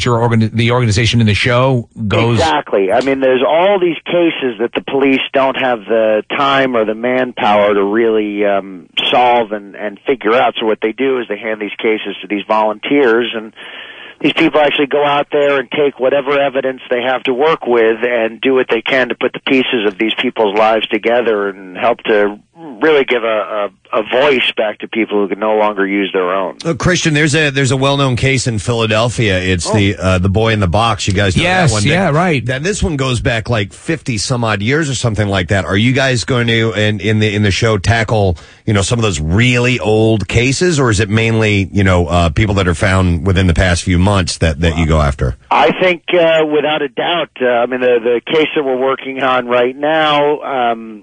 It's about 10 months old, and we're working with a skull, basically. That's all we have to start with. So, I mean, as we'll go as far back as possible. Have you visited some of the groups that are involved with this stuff? Because they have some freaky practices and ways that they learn their craft. No, we did sit down with a guy from an organization called the Eden Network, which stands for Everybody Deserves a Name, and they've been in operation for years and years. And I mean, he was telling us about cases where, he would take this skull and use whatever technology and DNA abilities that they have today to try and put those pieces of the puzzle together. And the only tricky thing was just sort of traveling, through across the country with a skull and getting it through through airport security. Yeah. Yes, exactly. Those were odd moments for him. I know that some of these, like I guess, coroners and some of these people who do who do this sort of CSI sort of detection stuff, they actually have, like, tracts of land where they put bodies out and let them decay naturally. Body farms, yeah. Body farms. Have you ever visited anything like that? I've never visited a body farm, no. Would you like to go? Because we're giving away tickets all week. Very, very interesting. I mean, if something like that does come up in the future, and it will be helpful for the show, that could be fascinating. I've definitely shot scenes in morgues and places like that. I mean, this business does take you into some pretty weird territory. What was the freakiest you've been in? Well, like I said, the morgue is definitely an uncomfortable place to shoot. Right, yeah. Especially, an active one. I mean, that's it's odd and uncomfortable, and it's part of life, though. It's part of your life, yeah. Yeah. Part of everybody's life, really. Yeah. So when this, while you're shooting this, obviously this is a focus of what you're doing on an acting scale. Are movies an option, or you just have to put that to the side? Yeah, I mean the schedule when you're involved in something like this is pretty much all consuming. So for me, it's my opportunity to present my work all takes place on Tuesday nights at 10. Well, I'm definitely looking forward to the show, and we're doing some research, obviously, on you and on the series, and this thing popped out. I don't know why this never caught my eye before, but you were originally up for the Eric Draven role in the film The Crow.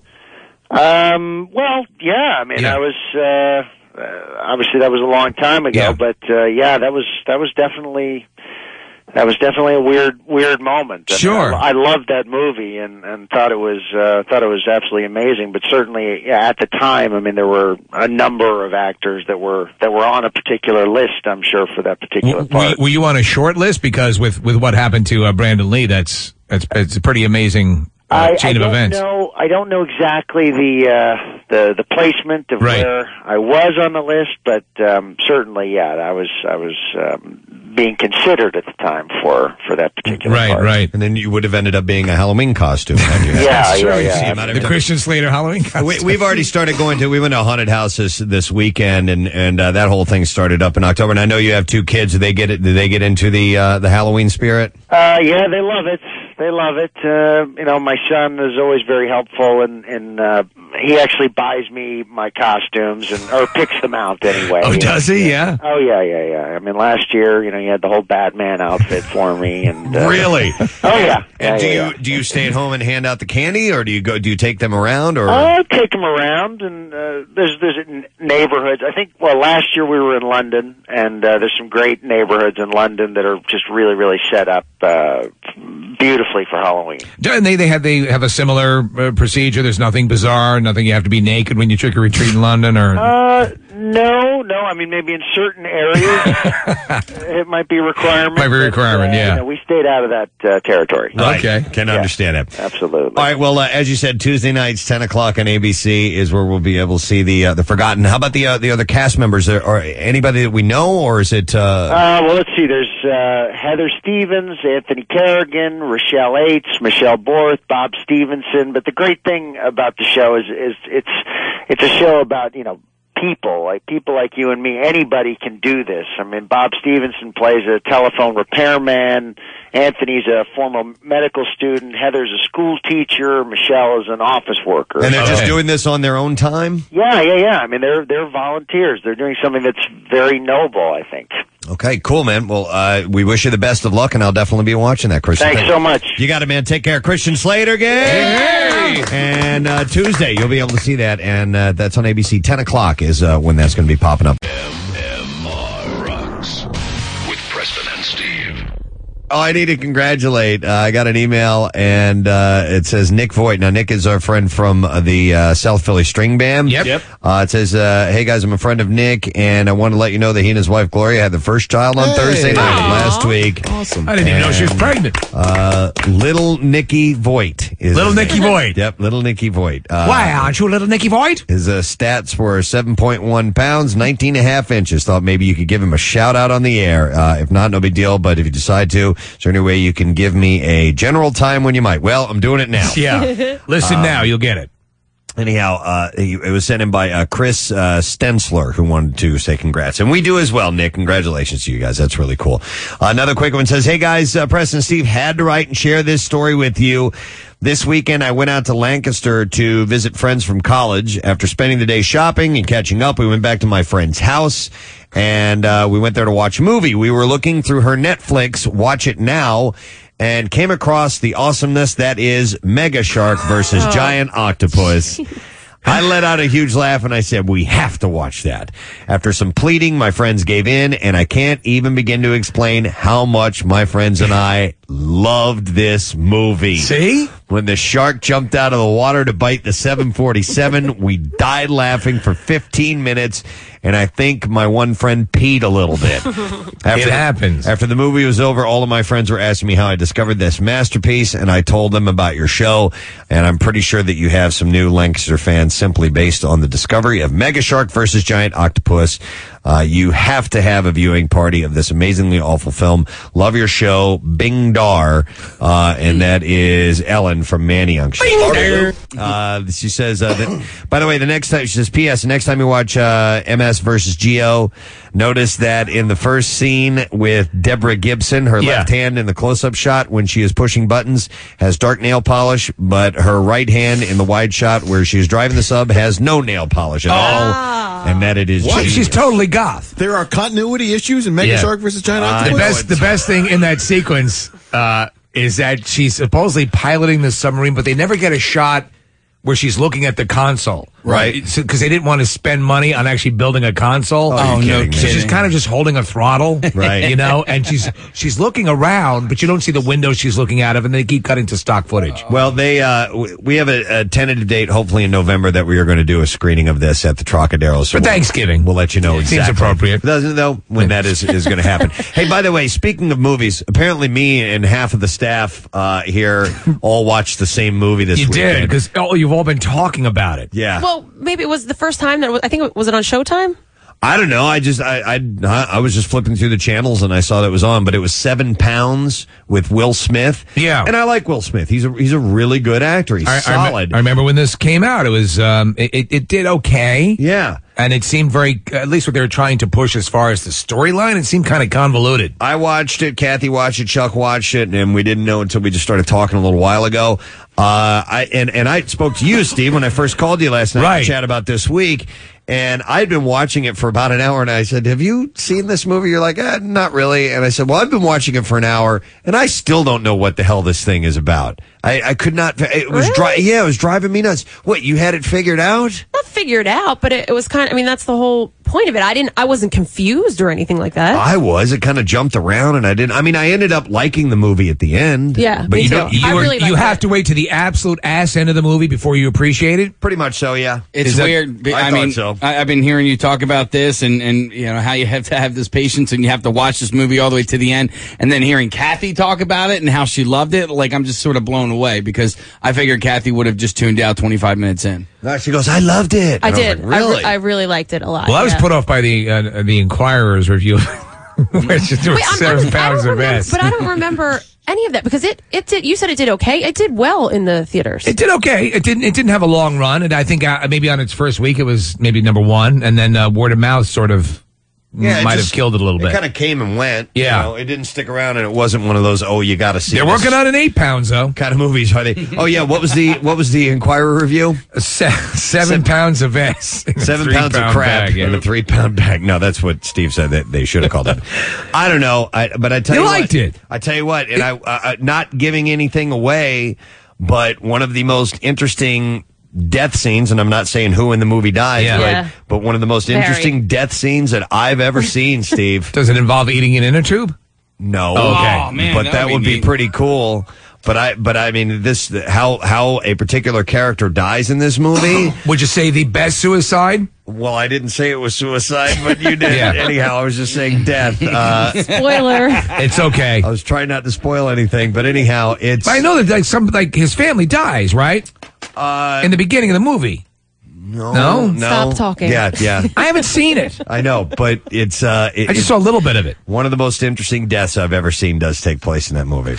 All right, well, we move on to a guest that we have, and he may die on stage. I don't know. I don't think so. I mean, not literally die. I mean, die off the show. They may kill him off the show. I don't know. Get voted off. That's what they call it on Dancing with the Stars. You get killed off. Oh, they kill you off. They kill you off stage. But Dancing with the Stars, yes, is the show that we're talking about. And our next guest has had a couple of nicknames throughout his career: the Hammer and Hot Tub Tom, from what I understand. But right now, he's the dancing fool. Please welcome Tom DeLay to the show this morning. Good morning, Tom. Well, good morning. How are y'all? Good. Sorry to say that you would be killed off the show. I didn't quite mean that. Thanks, me. I got a great dance tonight. Oh, do you? Yeah, it's a samba. It's a lighthearted, fun samba that Cheryl Burke, my partner, is going to be the Democrat, and I'm going to be the Republican. Wow. We're dancing to Why Can't We Be Friends? Ah, okay. Tom, by the way, you got the best gal on that show, man. Dude, she is the greatest. She's smart. She's pretty. She can choreograph a tough song in less than 30 minutes. It's pretty amazing what she's able to do. Yeah, does she crack the whip on you when it's time to rehearse? Oh, yeah. She's a taskmaster, but I need that. I need somebody that can talk to me bad. Does she know? I mean, was she familiar with your political career at all? Did she know? No, not at all. She's totally apolitical. Oh, really? So that you don't have any political discussions with her whatsoever? Well, sure. What else am I going to talk about? You have nothing else to talk about. So I mean, some people are saying, and we've heard this. Obviously, you might be considered what is a long shot. But other long shots have risen to win it. But there are some people who are saying, if you get voted out early, that means we're not going to be able to see Cheryl a lot because she's one of the main hotties. Yeah, people vote for Cheryl too, Yeah, it's true. What are you doing to combat that? I mean, how many hours do you spend rehearsing on the dances?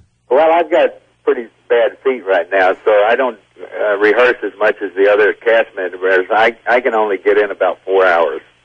4 hours a week? A day. 4 hours a day. There's no way he's just doing 4 hours and learning all that. You had to go to the doctor about your feet, right? Yeah, I've got a stress fracture in my right foot, and my left foot went out the day before yesterday. So I'm hoping I can even dance tonight. Well, I mean, we hear about all these people getting injuries on the show, and they were supposed to institute a lighter rehearsal schedule, but that's not helping you at all. No, it's not helping at all. I got to tell you. And it puts me aback, but I'm ready for this dance if my feet will let me dance it. Now, with that kind of workout, you're talking about 4 hours, and we've seen a track record with the show over and over. People lose a tremendous amount of weight. I've lost about 23 pounds. 23 pounds. Jesus. Now, here's what I asked you, Tom, because when I work out, in a half hour, I am sweating gallons. and are you dripping wet by the time you're done? Yeah. I smell like a field hand. Now, does that faze Cheryl at all? No, because she's glowing too. Well, she glows and you're sweating like a pig. There's the difference, right? ladies glow. Yeah, ladies glow. Would you ever work up a sweat like that when you were the House Majority Leader? Sometimes on a tough vote, I'd have to run dead out speed all across the floor trying to get people to vote right. Right. But I mean, as you compare them side by side, which is the more difficult of the two? They're both about the same. I got to tell you that the challenge is the same. The work towards getting a bill passed is really tough work. So it's about the same, and waiting for the votes to come in is also excruciating. Well, what have any of your confidants had to say about you joining this show? I mean, I'm sure you've got support from longtime friends, but have caught a little ribbing? Yeah, have people been busting you a little bit? They think I'm crazy, but they also know me, and they say only DeLay would do this. Really? I was doing a little research on you, and I'm obviously familiar with your long political career, but I didn't realize that you got your start in the pest control industry. I did. I kill bugs for a living. You kill bugs for a living, and this is in experience for politics. It's perfect for politics. I mean, did you had a good successful run with that? I mean, you were. Yeah, I had a pretty good little business going before I got into politics. Are you familiar with stink bugs? Because we have a real problem with them up this way. Yeah, don't squash them. Yeah. Now, why don't you squish them? Because they stink. I heard that they release a pheromone that attracts other stink bugs. That's exactly what it is. All right. All right. Well, do you think, Tom, with you jumping on board with Dancing with the Stars, that maybe in following seasons this might pave the way for more political types? Yeah, I think so. I think politicians, they'll be able to get more politicians to come on. The only problem is, unless you're out of politics, you don't have the time to do this. Sure. Have any of the others, either that are getting towards the end of the career that you've talked with, or people who have gotten out of politics, said, I'd like to do that? No, not yet. Not one. Well, there was a name that was bandied about not too long ago, which is Rob Blagojevich, yeah, the former governor of Illinois, and I saw an interview with him recently on The Daily Show, and that guy seems to be pretty much badass crazy. Have you ever dealt with him or had any encounters with him over the years? Oh, yeah, he was in the Congress before he became governor of Illinois. Is he nuts? He is a hoot, that's for sure. He's a hoot. That's a Texas way of saying he's out of his friggin' mind. You're not in office anymore. You don't have to give a politically correct answer. You can slam the guy if you want. No, I don't like slamming people. Well, he wanted to be on that show, Help, I'm a Celebrity, Get Me Out of Here, or whatever. Yeah. Right. Yeah. And couldn't do it. The judge said, no, you really are not supposed to be doing that. Tom, what is the Rio Bend? Rio Bend is a community of homes for foster children that my wife and I have built down in Richmond, Texas, trying to change the foster care system. Oh. So it's homes where children actually go to live? Yes. Okay. And it's a permanent place for them to live. It's really, foster kids have a really tough time being moved from home to home to home to home, and we want to give them a permanent, stable, loving home. Wow, I thought it was a dance move. No, it's not. The Rio Bend. Yeah, it could be. It could be, yeah. You could do. We have Cheryl create something for you and call it the Rio Bend. Well, if I get through tonight, I get to dance the Texas two-step next week. Well, there you go. You were born for that one. Well, they're now introducing some new dances on the show. Yeah, that one. Are you pretty good at the two-step, being from Texas, Tom? Well, you can't be in politics and not do the Texas two-step. It's true. Right. I can't wait to see you stomp the yard. Speaking of politics, you often hear that people don't want to hear entertainers and them and their politics, but how about politicians in our entertainment? Well, politics is showbiz too, and so it's not much different than show business. And I think it's great for politicians to kind of push aside some of these entertainers and show them that we can do things too. Sure, yeah. I mean, and certainly you got enough press on this. I can't wait to see James Carville doing the doing the tango.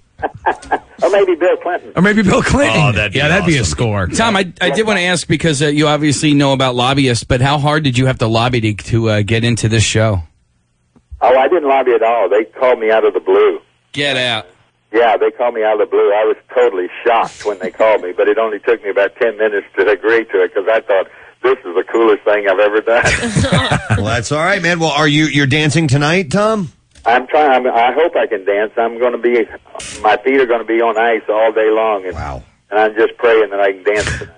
Well, good luck, man. Well, do good just so we can see Cheryl some more on the show, all right? Yeah. He's down with that. All right, best of luck to you, Tom. Thanks for coming on this one. you. All right, you got it. Tom DeLay. Yeah. And he is on Dancing with the Stars. The Preston and Steve Show on 93.3 WMMR. I have some cool news that our friends at Comcast have put up a whole bunch of new stuff on the Preston and Steve portion of On Demand digital, which you get with Comcast digital cable. Awesome. And there's also a new navigation to get to it. You go to Comcast On Demand, click on Get Local, then click on Entertainment, and then you will find the Preston and Steve button, and click on that. And we have a whole bunch of things that are up there. We have, now we're putting some interviews because they're being filmed here in the studio via our web cameras, and also intern Nick. What's Nick's last name? Murphy. Nick Murphy, or Zach Galifianakis, as we call him. But you can take a look at this stuff, and there's interviews with like Kevin Pollak and George Takei, and then there's live performances too, because Jet, they played a couple of songs. We have that available as well. Robin Wilson of the Gin Blossoms, and he played Hey Jealousy. We have the Granny Grand Prix video up. Seth Green, when he was in here, and actually Seth takes a little tour of our office and checks out Steve's my toys, action figures, and that's on there. And then some of the members of the show riding around in the Granny Grand Prix, and the Casey Zubba Zane video. Wow. Is on there as well, the Zubba Zane remix. I watched that with my kids over the weekend. On demand? Yeah, because Tim Graham sent me a text message, said, "You're a stud. Zubba Zane is on Comcast on demand." Yeah, so I was like, you know what? My kids love seeing me or themselves on the like on TV or on the computer or whatever. My favorite part is when you jump up and your gut flops out. I love that. From underneath your shirt. That is my favorite part. If you would like to see that. And shows you're real. And you have Comcast. You're not one of these pretty boys. Go to On Demand, click on Get Local, then click on Entertainment, and then you will see the Preston and Steve button, and there's a number of cool vids that you will be able to check out. Nick found this particular list, which I totally love, and I don't know, is this from Cracked, or is it? Spike TV. Spike TV, yeah. Okay. It is the top 10 movies that douchebags love. And immediately I started to think of movies that maybe douchebags might love. Now, some of them are actually pretty good movies, but for some reason... There's something that attracts douchebags to it as well who don't get why it's a good movie. Exactly. And as I was looking through the list, a little bit of it, Preston, and it occurred to me, it's like, wait a second, I like a lot of these movies. I know, but some of them yield large groups of douchey people. Douche canoes that love these particular movies. And I wanted to see, not only which ones you think would be on this list, but also ones that maybe have been left off of this list. I can give you a couple of them here to let you know. Number 10, I don't agree with, but Old School, which is a movie that I love. Old School's a great movie, and we've quoted it many times. But then again, there might be people who just try to live it, you know what I mean? Yeah. And they are the douchebags that love that particular movie and will spout off lines from it constantly. Yeah. Although we have been known to drop lines from it all the time. We do it constantly. Now, their explanation of why it's a douchebag movie, I think, holds some credence. I'll read some of it. It says, this one seems benign enough. It's just a good old-fashioned comedy starring Will Ferrell, Vince Vaughn, and a bunch of guys reliving their glory days. Ferrell winds up taking an animal tranquilizer in the ass. Vaughn makes his kids throw bricks attached to their Johnsons off of a roof, and Luke Wilson sleeps with a minor. What's not to love? The problem is that douchebags love this movie for all the wrong reasons. They love it because Snoop Dogg makes an appearance, and because it takes place in a fraternity. They love it because it reminds them of their favorite pastime, binge drinking. And last but not least, they love it because the unrated version has girls with their tops off. Not that there is anything wrong with that, but Old School is more than the sum of its parts, even if its parts are lovely to behold. Leave it to the douchebags to make their mark on a film that would otherwise be a pure specimen of comedy. And it says, Todd Phillips, the director, deserves a light slap on the wrist for casting Sean William Scott, even if he only has a cameo. Scott has a face only a douchebag could love. I disagree with that. I disagree. I like Sean William Scott a lot. Here's another one. Number 9 is Garden State, which I've never seen. I've seen portions of it, and I'm like, it's good. It's an indie film. It's a Zach Braff, right? Yeah, right. He did it and wrote it and directed it, and it has a low key comedic tone to it. Right. Very low key. But it says, it basically goes on to say that if you profess to liking this, then you're trying too hard to say that you're a sensitive male. That's what I thought. Okay. And that it's a little pretentious in that regard. It also has a soundtrack that has a lot of sort of alt and indie artists on it. The Shins, right? The Shins is a big they one. Came out of that. Yeah. And you know what? If I didn't see the movie, I wouldn't have found out that I like the Shins. But you know what? I'm not that guy that likes every single song that the Shins do. Yeah. I've got like 5 of their songs that. So you're a manly man, but not as much. You don't go full tilt for the Shins. No, not at all. But I take their best songs. I think a lot of their songs sound the same. Hang on, let me go to Chris. Hey, Chris, you're on the air. Gonna rise up, gonna buy big trucks. Damn good, dude. Damn good. What's up, up, Chris? I'm a little Chris? hyper. I just down about 6 Red Bulls. No. Nice, bro. All right, so no. Wedding Crashers, man. Come on. Every douchebag I know is like, I'm going to wear a tight polo shirt, go around and pick up chicks. It's simple. You just sound like retards when they talk about it. Yeah, so, and I can see some of this, where this list is coming from, because you almost are embarrassed sometimes from the people who because I love Wedding Crashers. Yeah. But I love it for a lot of the other scenes that aren't the ones that are always picked up on. Right. But the guys here's the deal. The guys that try to be the people in the movies, they're the douchebags. And we knew the king douchebag. Well, who loved. Well, I'm sure this movie's got to be on the list. Well, when I first heard about this list, Nick had it, and we hadn't seen what movies were on it. The one that I mentioned, I knew had to be on there is the one that guy liked. Yeah, it's number 6 on the list. It's Swingers.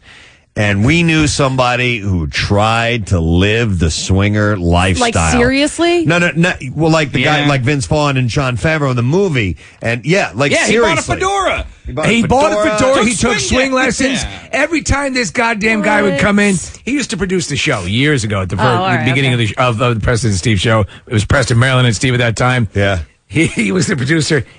Hey, man, did you go out and swing dance this weekend? No, man, I didn't do that.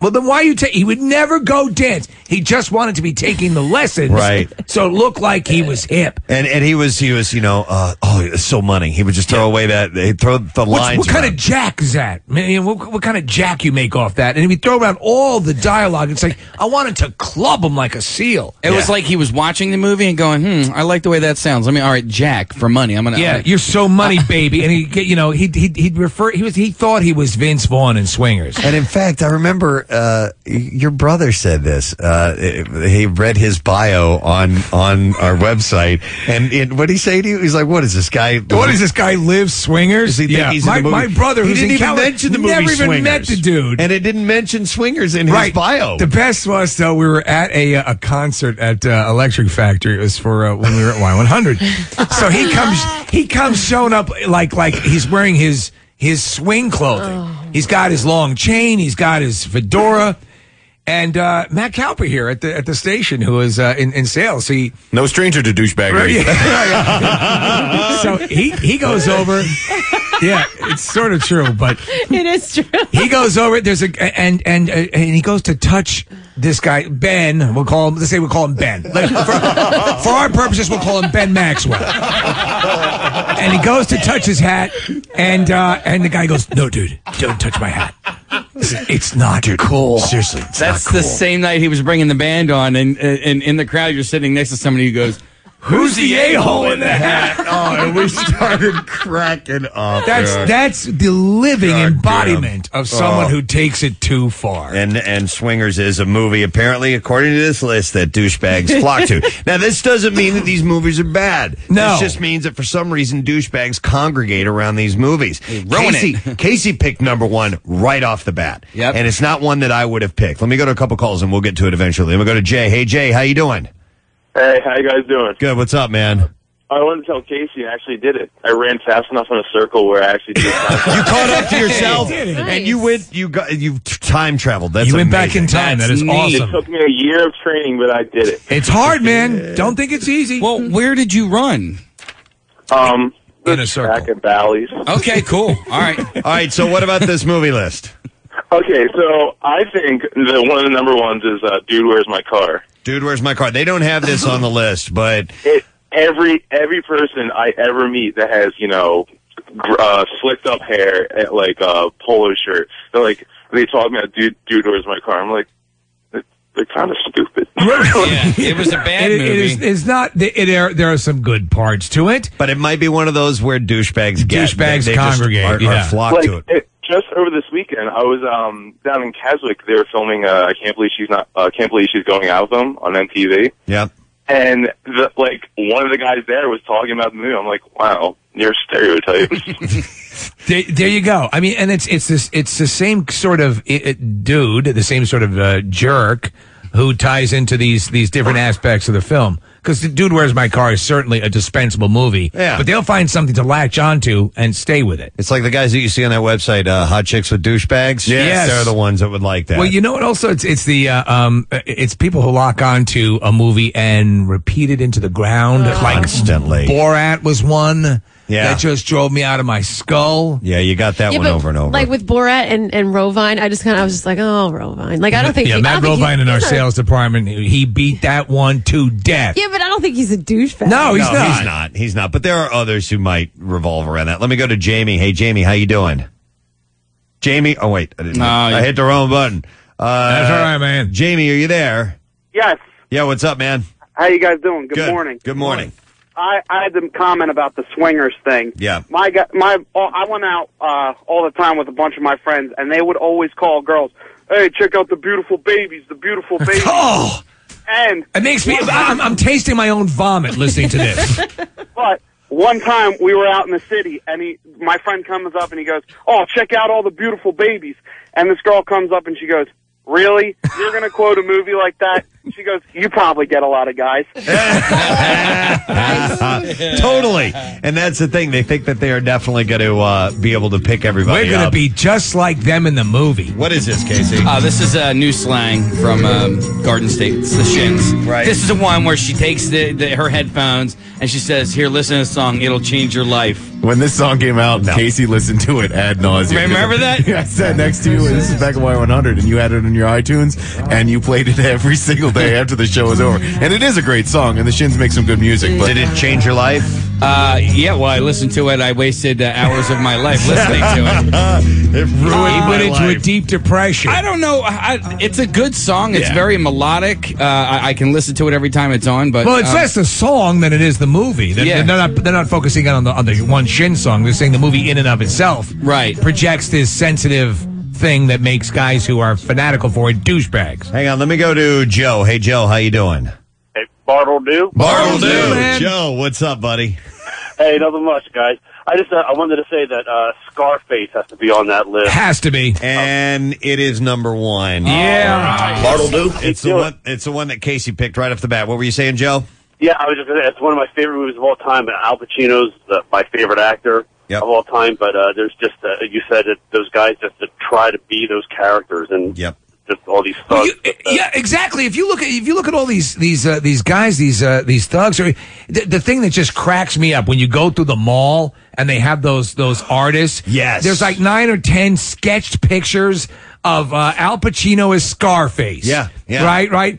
And it's just who first off, who buys that? Second off, who hangs that on a wall? Well, it's a big... would you check out my large Scarface collection? Steve, a lot of gangster rappers and people... They adopt all that stuff. And people who are into that love that. They love the whole Scarface mythos. On top of it all, not that great of a movie. I mean, it's good. It's a good movie. It gets old after a while. It does. All the F-bombs and the accent that is over the top. Yeah. Would you like a chalupa? Yeah.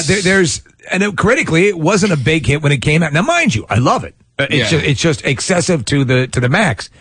But that would have to be number one because more people I know are fanatical about this movie and go nuts for the Scarface speak. On this list, it says the tragedy of Scarface. First of all, it talks about that it's a good movie, but then it goes on and says the tragedy of Scarface and its popularity amongst douchebags is that this movie represents for them the epitome of the American dream. Tony accomplishes everything that they wish they could, and he embodies everything they wish they did. Tony, the immigrant Cuban, in effect becomes a perfect American. There is nothing and no one he cannot buy, sell, or kill.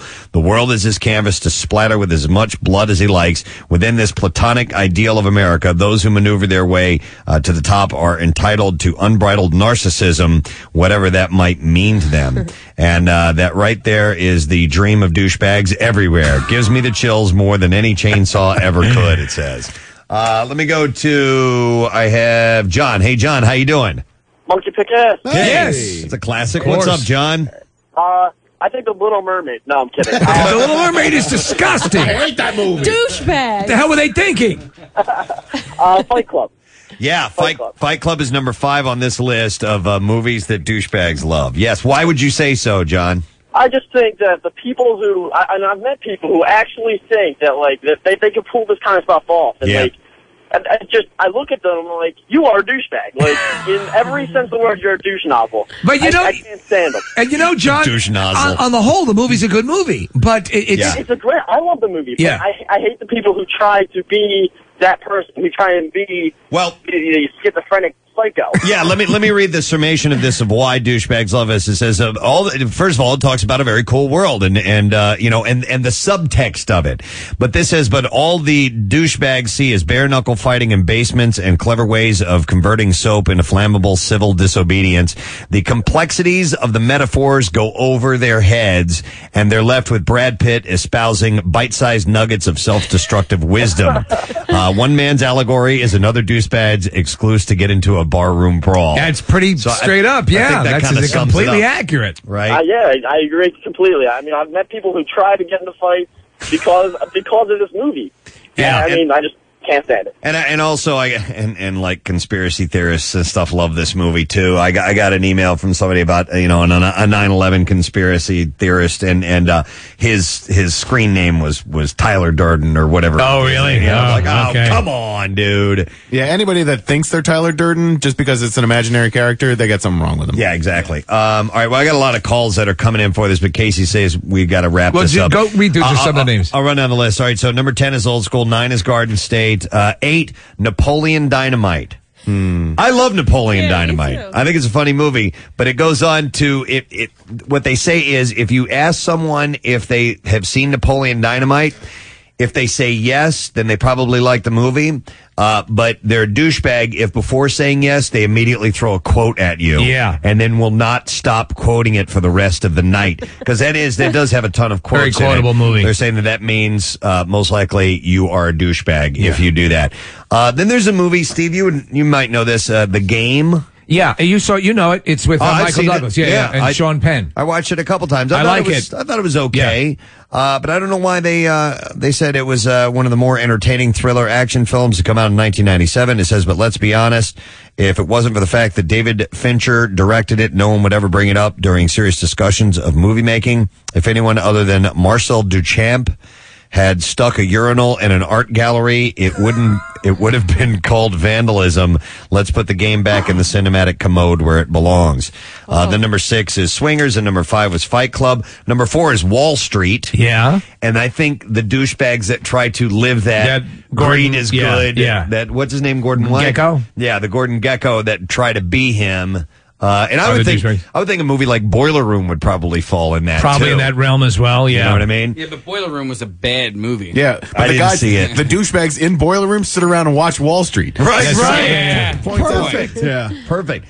Number 3, The Boondock Saints. I still have never seen that. It's a good movie. Yeah. It's a crime. It's like a Guy Ritchie type, crime deal. They're coming out with number 2 because it becomes such a cult movie. They're coming out with their second movie. And I think people are proud of the fact that they're in that cult, Steve. Right. I'm a Boondocks fan, and maybe that's what makes them maybe that's what makes them douchebags. But the movie is legitimately fun. All right, and then we already have number Brutally 1. Fun. Number 1 was Scarface. Number 2 on the list, and you'll agree with this, The Fast and the Furious. Oh, yeah. I think that is a haven for douchebags. You want to do yourself a favor, get a good laugh, get a good chuckle. If you have it on DVD, go to the deleted scenes, and there are some funny ass scenes that aren't supposed to be funny.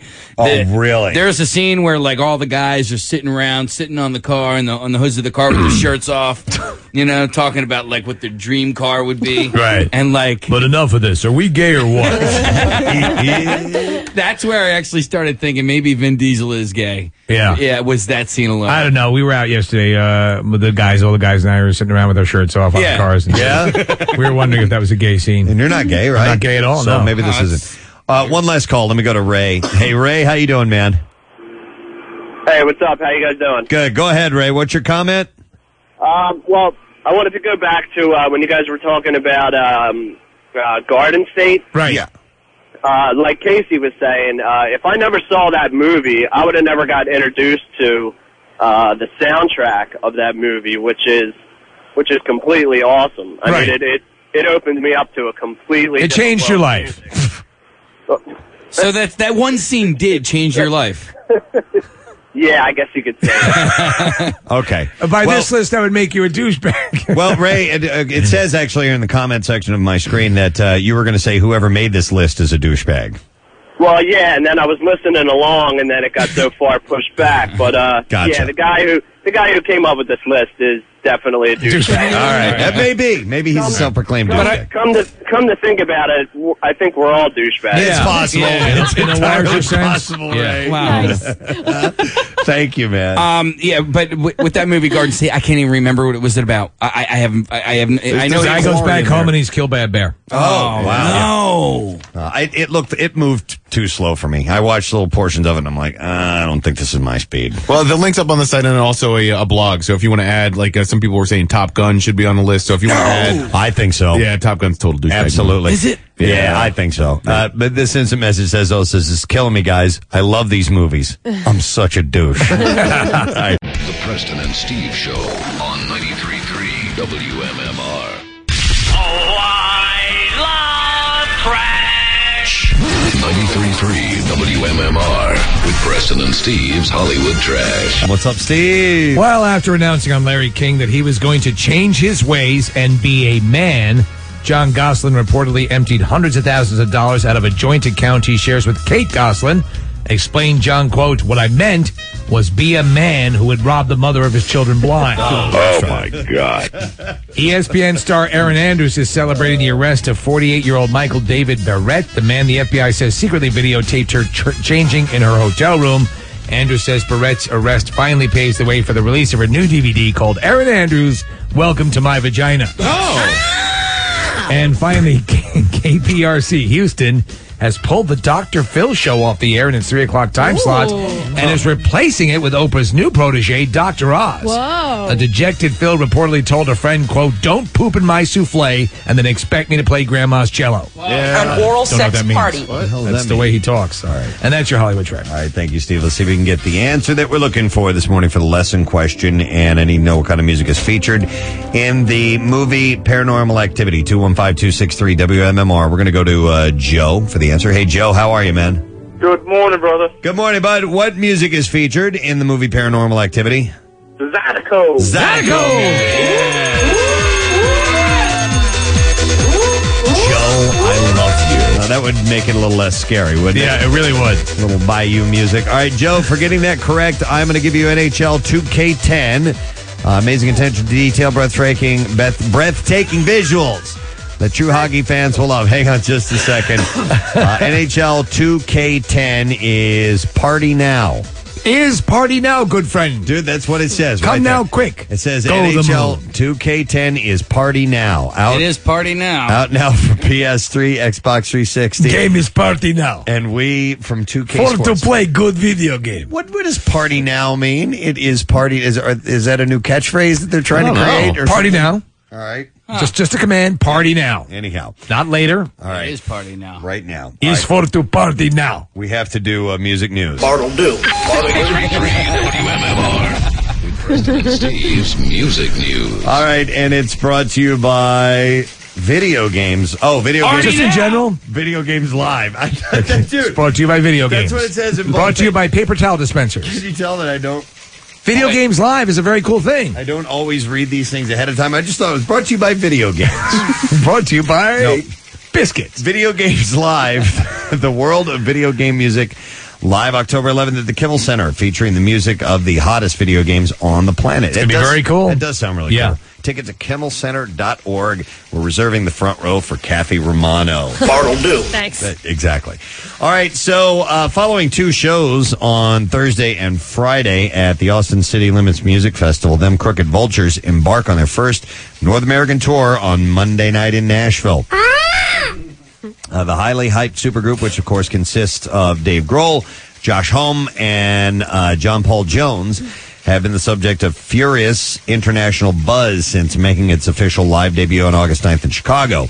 Although a debut album has been completed, a release date has yet to be announced. And, damn it, I lost the other page that had the date on there. You lost the page with all the information? Well, the one that has their appearance here, but it's public. It's what color-coded paperclip was on it? It's not a color-coded paperclip. It was just a page that I had misplaced. All right. Anyway, and Marissa was telling me she heard some people that were down at the Austin City Limits, and they said that their performances were awesome.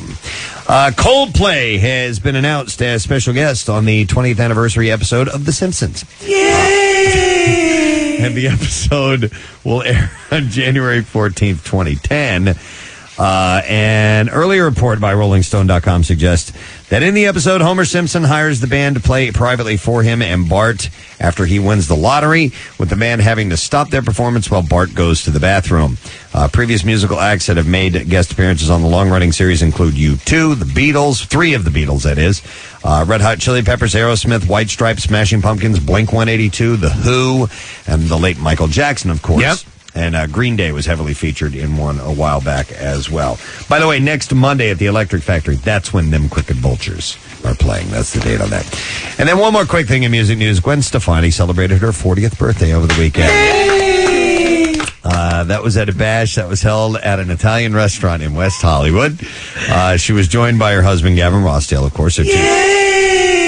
Their 2 children, Kingston and Zuma. Oh, great names. Zuma. Along with a small group of friends that included Kate Beckinsale and her husband, director Len Weissman. Do you know Kate Beckinsale was named Most Beautiful Woman in the World by Esquire magazine? Was that this current issue? It was over the weekend. I don't doubt that. Yeah, you and I She's met her in pretty person. stunning. Yeah, and her husband is the writer-director of the Underworld series and Live Free or the current one. Yeah, was that the latest one? Live Free or Die Hard? Yeah. The party guests had a family-style lunch featuring several Italian appetizers. Pizza.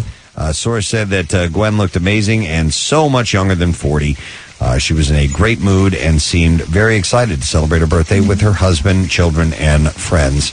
And bastard child. And she's been working on a new album with No Doubt. So there you go. That's what I got for you in Music News, gang. You're listening to Preston and Steve. MMR rocks now. Let me see. What all do we need to do? Thank you to our guest today, of course, Christian Slater. Yes. I like him. He's a cool guy. And tomorrow night at 10 o'clock is when you'll be able to see his new show, The Forgotten, which is on ABC. And it's about these people in their spare time go and help out kind of cold cases, unidentified people. Jane Doe's, John Doe's. Yeah. Dosey Doe's. Trying to track it down. So we'll see if wait, isn't a Dosey-Do also a cookie, a Girl Scout cookie? It is. It's the peanut butter one. Oh, ask the cookie expert. Yeah, that's right. You know what? Because we had the to go off on a whole nother tangent. It's a featured Blizzard at Dairy Queen. Is it now? Dude, they're doing those Girl Scout. They have the thin mints. One. Oh, get the paw. Oh, really? Awesome. Hold on, what's the Dosey-Do? It's the peanut butter cookie. And now they've got that as a Blizzard. And my son had it, and I only had a little taste of it. It's pretty damn good. When's Girl Scout cookie time? That's a good question. It passed. It's Boy Scout popcorn time. Well, right listen, now. yes, and I got to throw some love out to Pack 91. Where Pack 91. My sons are Cub Scouts, and I Saturday. Actually, no, it was yes. Stop that. What are you doing? You will sell popcorn and fuel the dream of a perfect society. Where the hell did Psycho! that come from? Oh, Dairy Queen has the blizzards.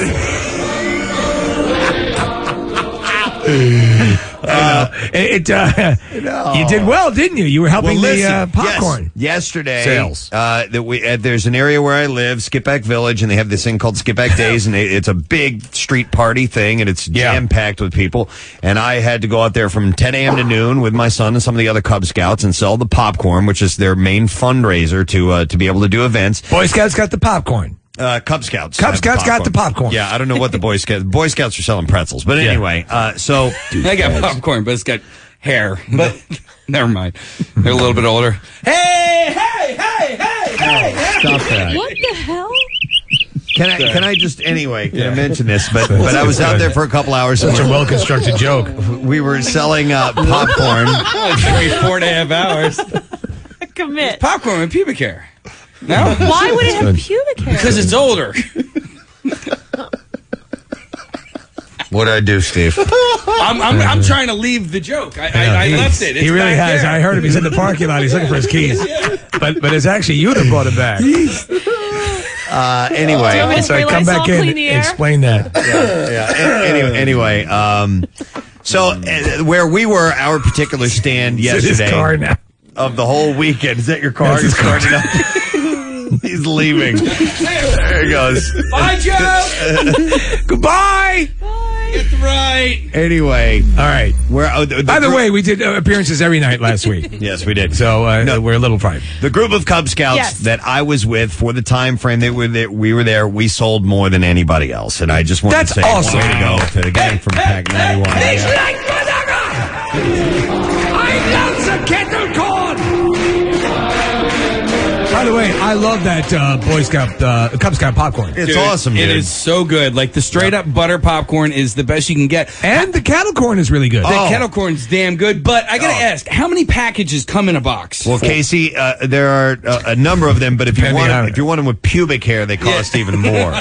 No, I don't know how many. There's microwavable popcorn in the sun that's already done. But anyhow, do me a favor and support the Cub Scouts and buy the great organization. And yeah, because this is how they raise the money to do the events that they are able to do and all that good stuff. So anyhow, and we're going to be next week. I'll be doing it again with Pack 91. So I'll let you know when and where, and you can come and help out. So it was very nice, but I was very proud of our scouts because when you started the story 3 hours ago, we raised more than anybody else, and I thought it was pretty cool. Hey, Pierre's here, everybody. Hey! How are you, Pierre? Fine. How are you? Awesome. A little groggy, but doing well. Yeah, it was a busy weekend. We all had a lot of appearances and stuff. You guys did have a lot going on this weekend. Yeah, it was quite a bit. It was fun, though. It was good, enjoyable. Did you do anything? No.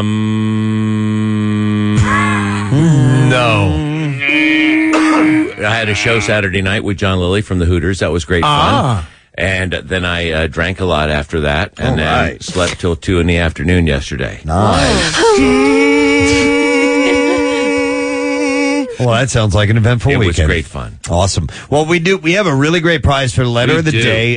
You aware of what it is? A trip to New Orleans. Yeah, yeah. And a Les Paul guitar. And over Halloween. Such a great city. Here's a town where you can drink on the streets and actually walk up to drive by, walk through windows, get booze, and continue walking. It's great, isn't it? It's magnificent. It's civilization at its best. Well, sex in the streets, booze on the streets, love is everywhere, beads are everywhere. You gotta go. Well, let's do the letter and send somebody there. Here we go. Preston and Steve on 93.3 WMMR. Now, the Daily Letter. And the Preston and Steve show is brought to you today by The Letter. T as in Target. Target! Right. And let's give this trip away on Friday.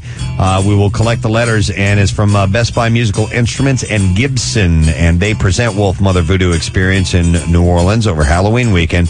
Travel Hotel, you get the Loa Lounge VIP passes, a meet and greet with Wolf Mother, and a new Gibson Les Paul studio guitar signed by the band. Their new CD, Cosmic Egg, hits stores October 27th. And from what I understand, the Loa passes include, it says here, exclusive access to the Loa Lounge front row, which is a reserved area in front of the Voodoo main stage. Wow. Reserved parking, line-free entrance, complimentary classic New Orleans lunch and dinner buffet, private bathrooms, and a whole lot more. Wow. This is the full-on service deal. That is so cool. Yeah, and especially New Orleans over Halloween has got to be insane. Yeah, so. Oh, my God. Yeah, get yourself ready for that. As we are getting out of here, should I give away some of these, Case? You should. We have the movie Black Dynamite. It's an MMR premiere. And we're going to be doing this Wednesday night.